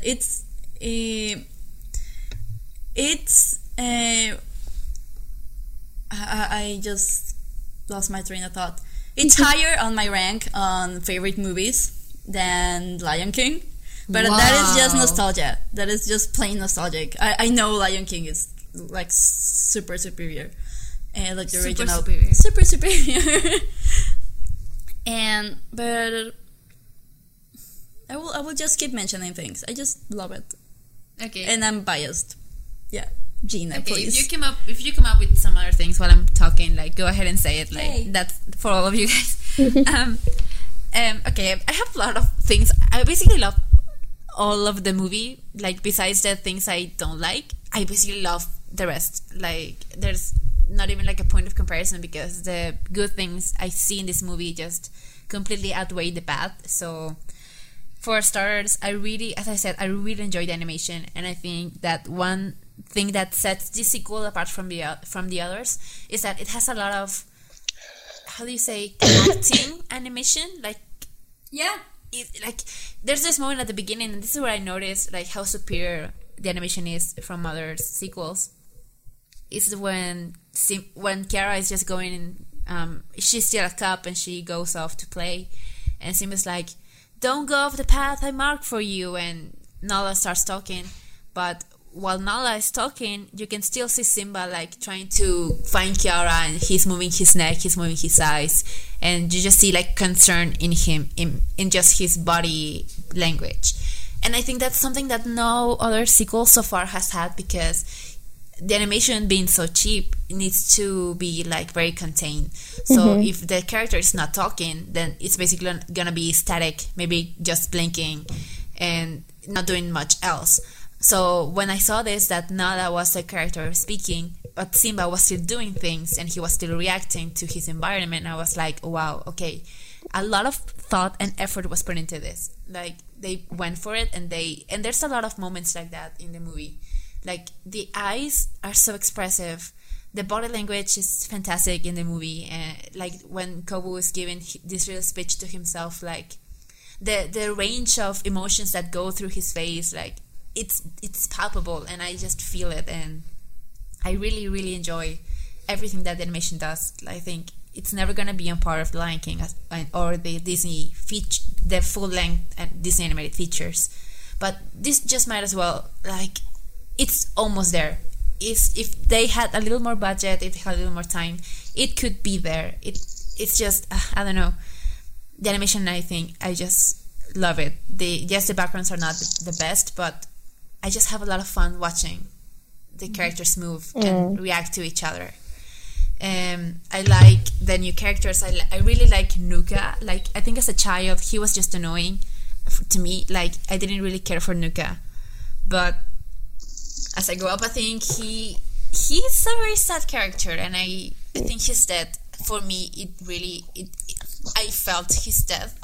Like, I know, like, I think Erin said that maybe it doesn't land, but for me it did, because I guess I can understand Nuka because he was just pushed aside by his youngest brother, and he was never, as he said, he was never given the chance. And like, I really like the little detail that they gave him of like he's always like covered in fleas, so he's always like eating himself out. Like that's not wrong. No, it's not he's just biting at itself like all the time, and like just to clarify on the note about his death, what I meant was, I think his death really did hit. Like, it actually did make me really sad, and I think the reason it made me sad is because it didn't seem justified. Like, he didn't seem to deserve it. Oh yeah, no, definitely didn't deserve it, and that's really what makes it the more tragic. But that is awesome that this sequel got there. They did. That's a very Shakespearean shit. Like, just trying to do your best and like not even failing, but dying in the attempt. That's very sad. Does this make Nuka Mercutio? No, no, because Mercutio wasn't as tragic. Mercutio. Oh my gosh. No, that's Shakespeare discourse for another podcast. What is Brittany? Brittany, I don't know. I leave that to you. Just think about it. I let you think about it. What? No, she can't be. Oh yeah, okay. What was I saying? No, stop it. We're not getting into Romeo and Juliet discourse right now. I'm sorry. Okay. You can think about it and come back to me. Oh my gosh. Okay, so I really like Nuka. I really like just the metaphor that the fleas. I don't know. I see the fleas that he has like as some kind of metaphor. Like he's always gonna be subpart, and it's always gonna be something like it's eating out of him. That's so sad. Yeah, you're looking really deep into this. As I said to Andy, I watched this movie for the last 20 years of my life. I watched this movie ever since I have a memory.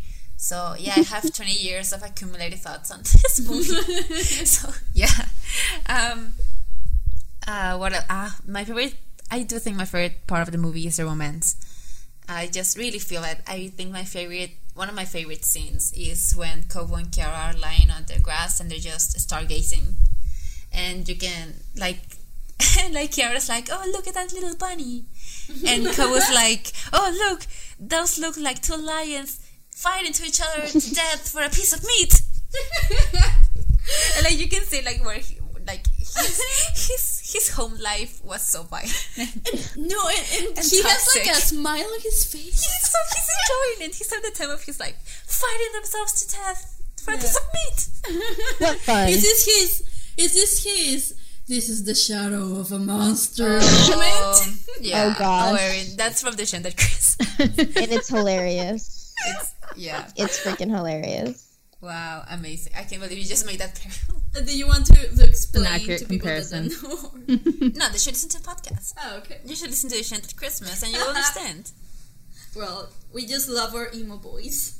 Yeah. Talking of emo boys, I think as Andy said, I really do enjoy this pairing because it's enemies to lovers for kids.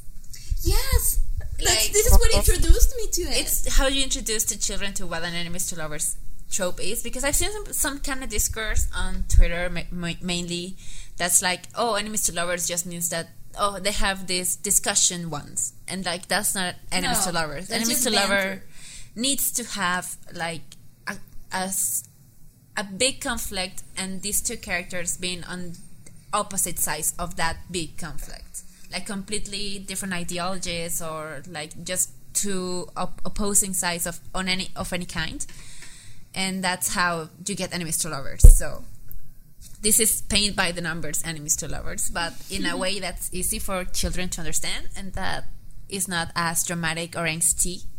Like it has its angsty parts, especially on Kobo's part, because he's definitely the most damaged. Because I mean, if you had Zero as a mother, like that really has to eat at you. And that scene where they're stargazing, and he's like, Kiara tells him, "Oh, my father used to say that the great kings of the past watch us from the stars." And Kobo's like, "Do you think Scar is up there?" and they just stare at each other like, what? Like we they have just different visions of the world. like they feel like the awkward pause at that moment, and Kobu like realizes like, no, of course Scar's not up there. Like he was hated by everyone. So he has like, it's where this conflict in him first shows that it's very difficult for him to make peace with this basically not legacy, but this mission, this destiny that Scar and his mother just laid on him as a baby, basically. Yeah, it's a really interesting scene when he's talking with Simba, and Simba sort of gives him a new perspective on Scar, because obviously Zira painted Scar as, you know, the fallen hero of their story, but Simba talks about how he was just consumed by bitterness and jealousy, and Kovu's open to hearing about that. Yeah.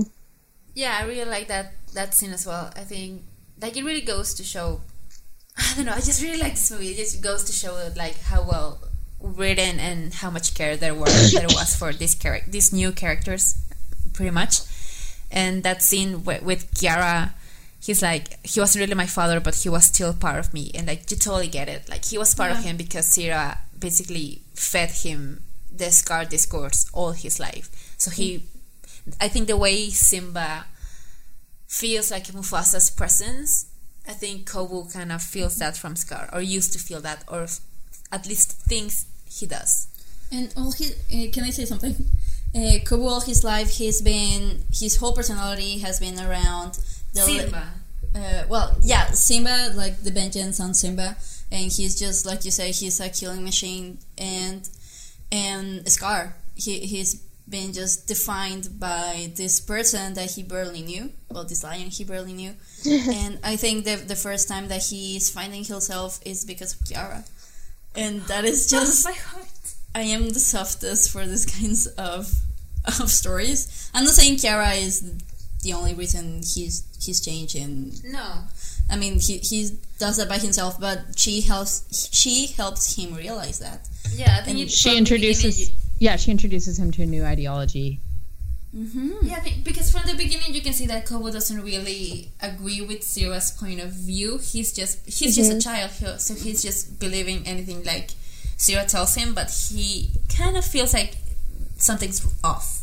When Vitani, she's definitely not. I'm just saying that. Okay, and when he gets reintroduced to Kiara, he kind of remembers that childhood innocence, I guess. I really like this kind of parallel. Like in the first Lion King, Simba and Nala have this little like thing where they kind of wrestle, and Nala always comes out on top, and that's how when they reunite years later, that's how Simba recognizes her. He's like she does the same thing, and he's like, oh, Nala. Like it's really fun, like visual storytelling. And I think they don't go full on that on this one, but they do. They have this thing where Kiara and Kobu first meet, and they have this kind of like back and forth. Like Kobu's trying to like chase her, and she just refuses to turn her back on him because that's what her dad told her. And once they reunite as grown-ups, they do the same thing. And Kobu says the same thing in both scenes. He's like, what are you doing? And that's how Kira recognizes him. And the smile they give each other, like I love that scene. And what was I saying? Oh yeah, so Kobu kind of with that bond he had with Kiara when they were children, and reconnecting with her, he kind of starts getting that innocence back, so to speak. Mm-hmm. So it's really conflicted for him. And one thing we haven't mentioned is that Mufasa is the one like wanting to hook them up. Oh yeah, because Rafiki just sees signs from the sky. Well, from Mufasa, and then he proceeds to like get Kiara and Kobu together.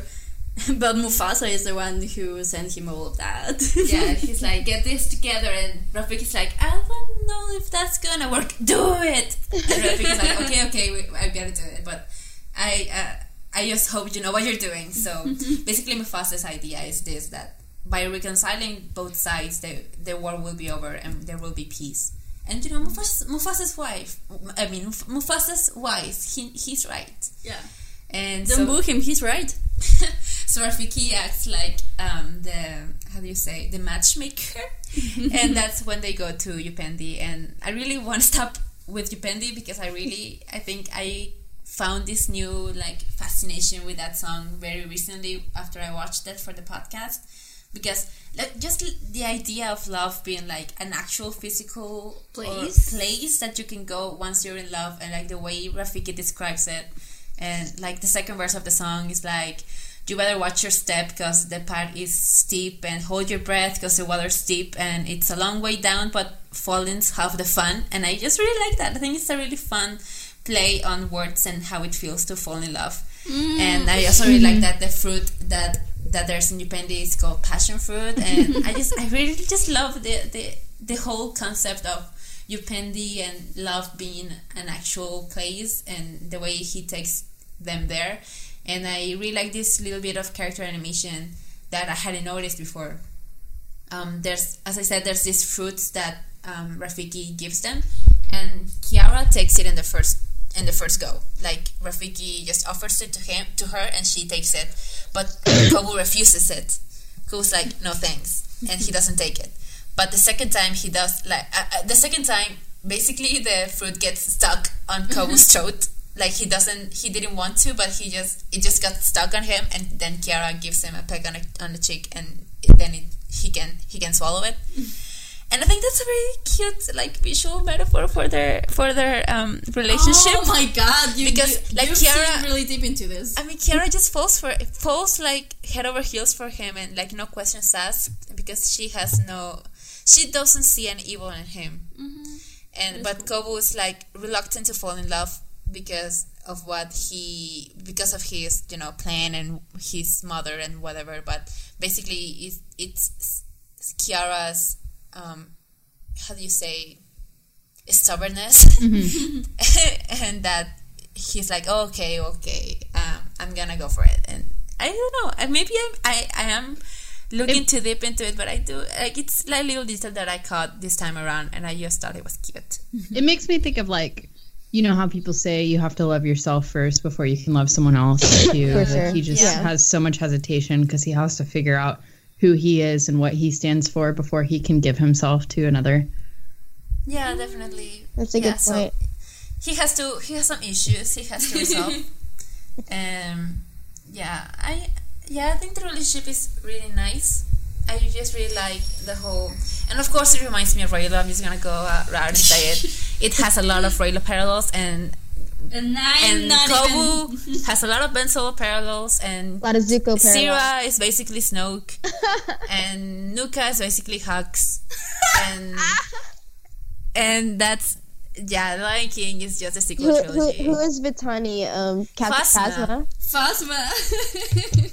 Yeah, she's badass. It's so true. And Simba's Luke. The badass Simba's military Luke. Commander. Yeah. And Mufasa is basically the fourth, because Mufasa is the one trying to have the match. He's the matchmaker. He's the one saying oh, this needs to happen so there can be balance in the Pride Lands. And that's what the Force is trying to do with Kylo Ren and Ben. I mean, Kylo Ren and Rey. So that makes Luke Rafiki.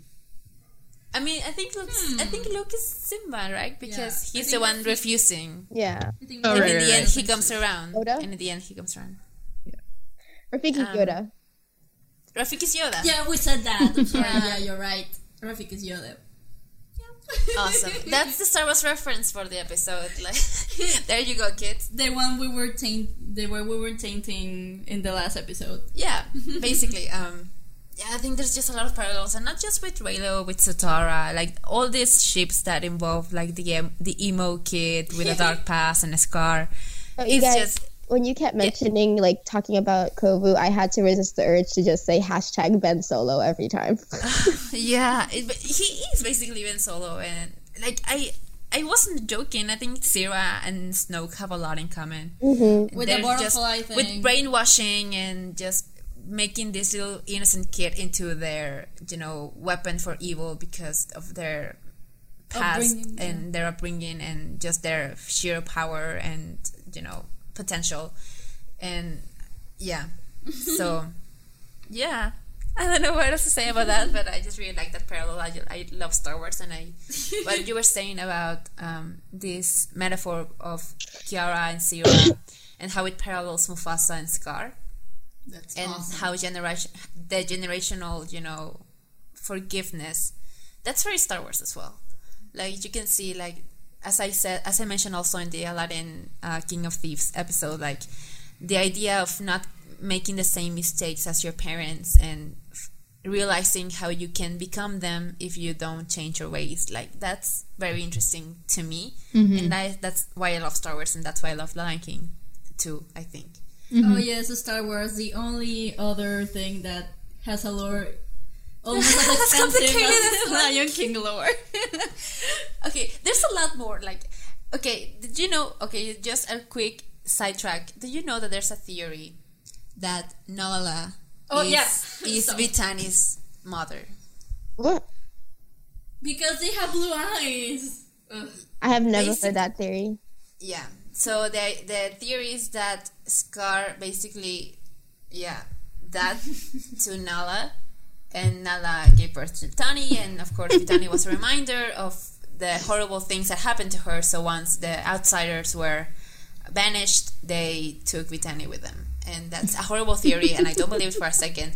But it's a theory that exists, and it's out there. You can Google it, and I'm just imagining whatever horrible subreddit I would find this on.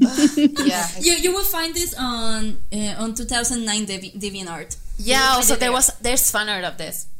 Yeah, because also there's this moment in the movie where Brittany is like, Nala, where's your precious daughter? And the people that bought this theory was like they latched onto this line that they thought this line was like making it canon, like, oh, why would Brittany be so would have a grudge against Nala, that and the scene in the Broadway musical that with Scar and Nala, and it was also cut from the original Lion King. Yeah. So there you go, little side. Just to show you that the Lion King lore is very deep. And it's very dark, and you can Google it, and it's very interesting. And we could have a whole podcast on it. Seriously, just Google it. So going back to what I like about the movie, I just like everything on it. The music is fantastic. The new characters are very well written, and they make a fine addition to the franchise. I should say. The romance is believable, and the romance is it's the heart of the movie, and without it, I think the movie would just fall apart. And I just really like the relationship between Kiara and Simba, and I like the whole idea of Simba learning his lesson through his daughter. That at the same time is a lesson that his father is trying to convey to them via Kiara. So it's this generational thing, like grandfather, granddaughter, and father, and it's really cute. I like that. And I think it's time to move on. I just love everything about this movie. Just quote me on that.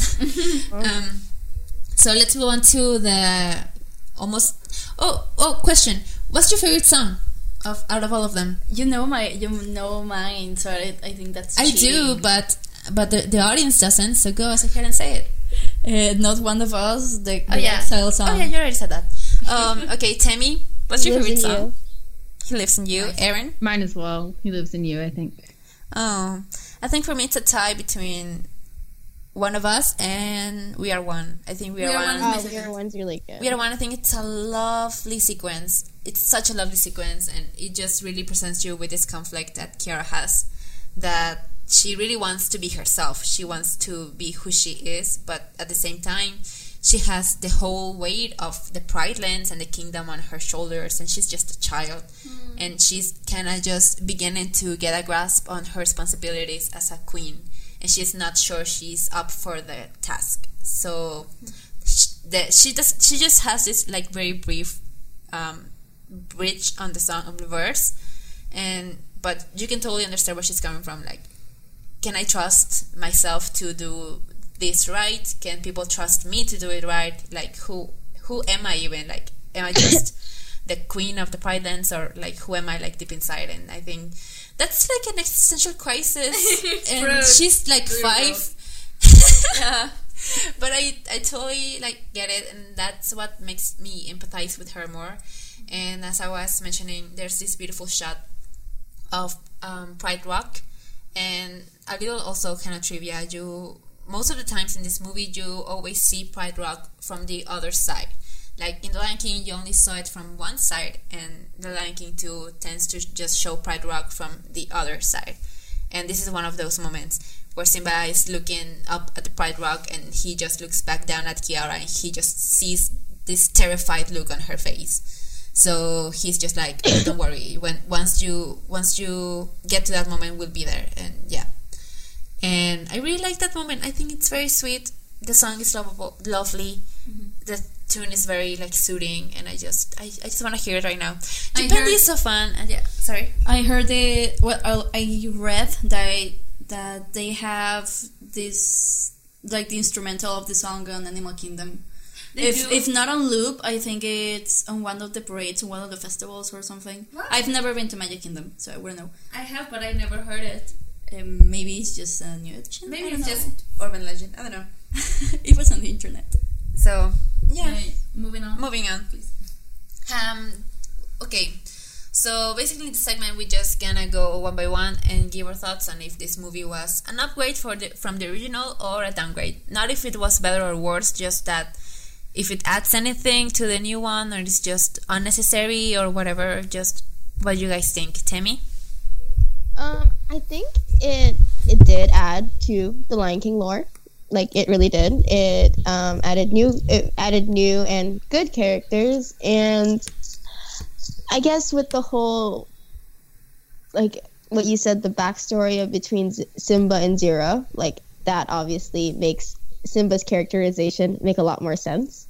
I wish that was more apparent in the film, but you know, I'll take what I can get. So, I do think it did add to the film, to the original film. It did add story elements, and I think for, like, you know, I don't know if it's for the better. I mean, it's there. It's just I'm not upset with the film. I'm very, like, I don't know, let down by it. So I guess I'm just gonna say I'm neutral on here.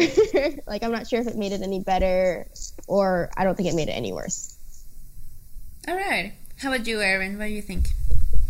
It's so hard to even compare the two, and I think that it is one of the best Disney direct-to-VHS sequels, and I don't think it really adds anything to the original story. I don't think it does anything so much for the original characters, but I do think that it is an enjoyable film in itself, and I'm glad it exists. I think that, of the continuations of Disney stories, I think it's definitely one of the better ones, and I think the new characters are pretty good. But yeah, I wonder if maybe it would have been better off in sort of an anthology form. I realize that would like kind of detract from the stakes. I think people are interested in seeing, Simba's legacy continued, but and Scar's legacy resolved, but and that pain resolved. So yeah, I guess maybe now that I'm thinking about it and speaking out loud, I would say I think it does. I think it does sort of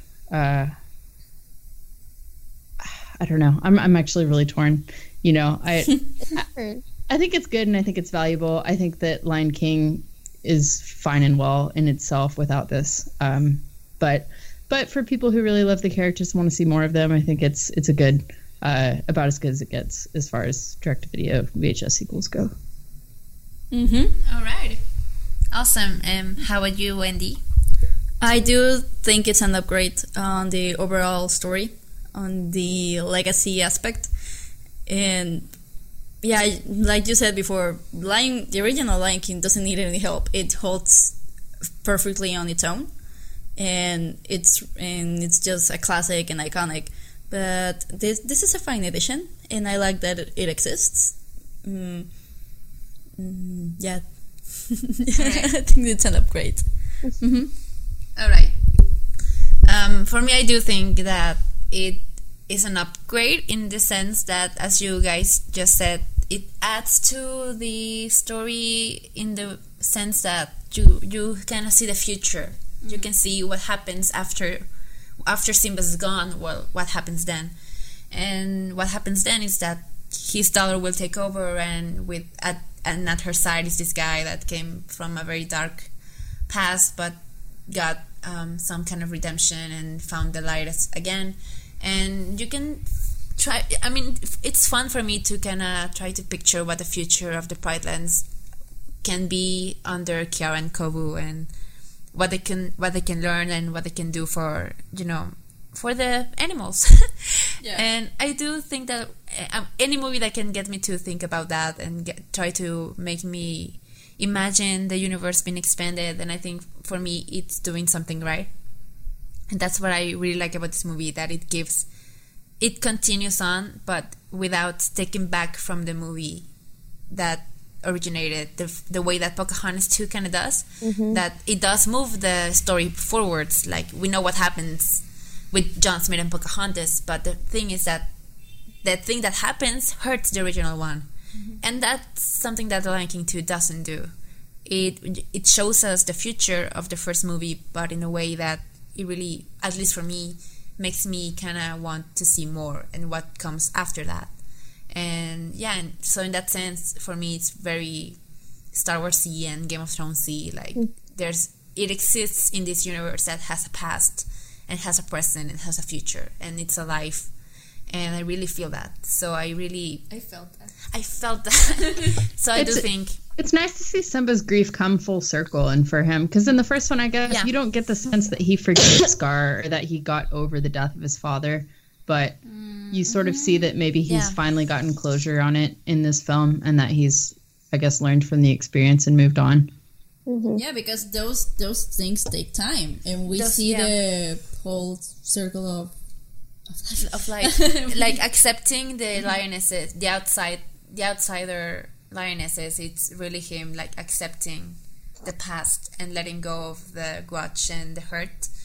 And I didn't mention this, but I really like that scene after he just accepted Kovu, and he has this nightmare. Simba has this nightmare where he's trying to hold on to his dad when he's about to die, but he gets caught by Scar, and so Scar doesn't let him get to his dad. His dad falls the way he does in real life, and he dies, and he turns back to see Scar, and he's turning into Kovu.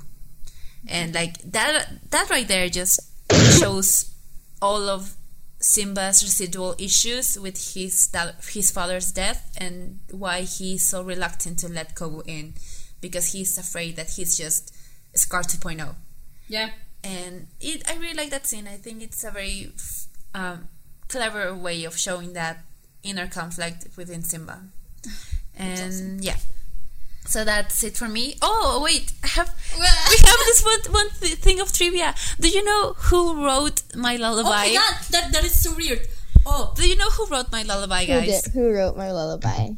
You would never guess. Who? It's Joss Whedon. Really? Buffy the Vampire Slayer and the Avengers. Joss Whedon. He wrote that song, and not only did he write it, he got an Emmy nomination for it. Damn. That is the most random piece of trivia I've ever read in my life. We were watching the movie, we were watching the credits, and then My Lullaby, written by Joss Whedon, and I turned to Andy and I was like, Joss Whedon? And we were like, nah, it's not him. It's another Joss Whedon. But we read it on IMDb, it's the same one. He's the guy, he's the same guy. Everything That's suddenly funny. makes sense. Yeah. Wow. Well, the gory part, that's gory. That's Joss Whedon for you. Oh, that's so random. Yeah, so that's the last thing I wanted to throw out there before we finish the podcast. Okay, so final things, ratings. Erin, I don't know if you were prepared for this, but basically we tried to come up on the fly with a rating for the movie. It's not a 1, 2, 3, 4, 5 stars rating. It's just like something that will really sum up what we feel about it. So, Andy or Tammy, do you have anything prepared for it? I think Tammy can start, and me, then you, and then Way to throw me Erin under the can bus.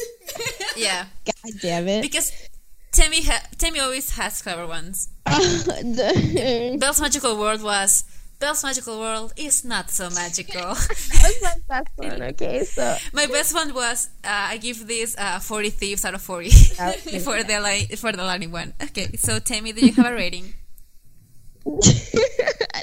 now I feel pressured. Well, I did try to come up with. I feel bad, but like I was like, The Lion King 2 can be banished to the Outlands. I'm so sorry. Wow, that's nice. Oh, no, that's not. It's sad. I know, but it was like Okay. I think it was just a big letdown. You know. Okay, I see it. How about you, Andy? My rating is the team behind The Lion King 2 Simba's Pride must be proud of The Lion King 2 Simba's Pride. Oh my god, that was so bad. That's That was horrible. That was a reach. That was horrible, horrible. though. Okay, mine's cheesy. Okay, but I am biased. This movie just means a lot to me, so I will say that The Lion King 2 definitely lives in me. Aw, that's sweet. That's adorable. Okay, you made me feel bad. I'm sorry. Erin, do you have anything? I think this film is a deception and a disgrace. I'm just kidding. Good one. I mean, Maybe it would I be feel better bad for after it. some passion fruit. I don't know. Oh, Okay, I love it. I love it. some Great. aphrodisiac, some nice dinner. Oh my god. Yeah, I can see it. That was really well done. If they had exploited Kobu's daddy's kink, maybe Erin would have been on board with it. Oh my god.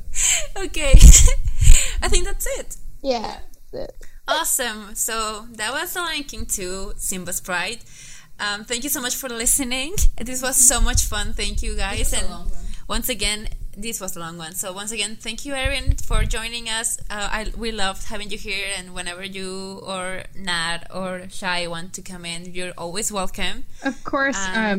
Lynn, once again, I'm so happy that you guys invited me, and we're kind of booked up with guests and stuff for the next couple months, but I will definitely see if we could get you guys on something sometime. Oh, that would be the best. We would That would love be the that. best. Yeah, I would probably die. Okay. I'm sure we'll collaborate again in the future. Oh, that sounds thank you. I good. look forward to that. Erin, do you want to tell people where they can find you if they want to look for you on social media? Sure, you can find me at Holocroning on Tumblr and Twitter. I'm not too active on either, but it's at HOLOCRONING. And you can also find me podcasting at Metamachina with my two lovely co-hosts, Natasha and Cheyenne. Awesome. Go listen to Metamachina. It's really, really good. For Two Division, you can find us on Twitter as 2DivisionPod.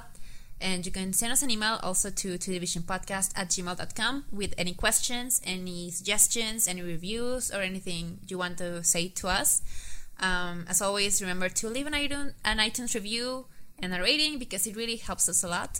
And so I think that's it. You can find us on Spotify and everywhere else you get your podcast. So just look for us whenever you do. And once again, thank you, Erin. We were so honored to have you. And you guys want to say goodbye, Andy and Timmy? Goodbye, guys. Thank you for joining us on this very special episode, and see you on the next one. The next one. Yeah, bye guys. Bye guys. This is super fun, and I'm having just a great time with my girls, and I can't wait to explore more Disney sequels. All right. You want to say goodbye, Erin? I'll just say bye, everybody. All right. So for me, that's it. Thank you guys so much, and goodbye. Bye.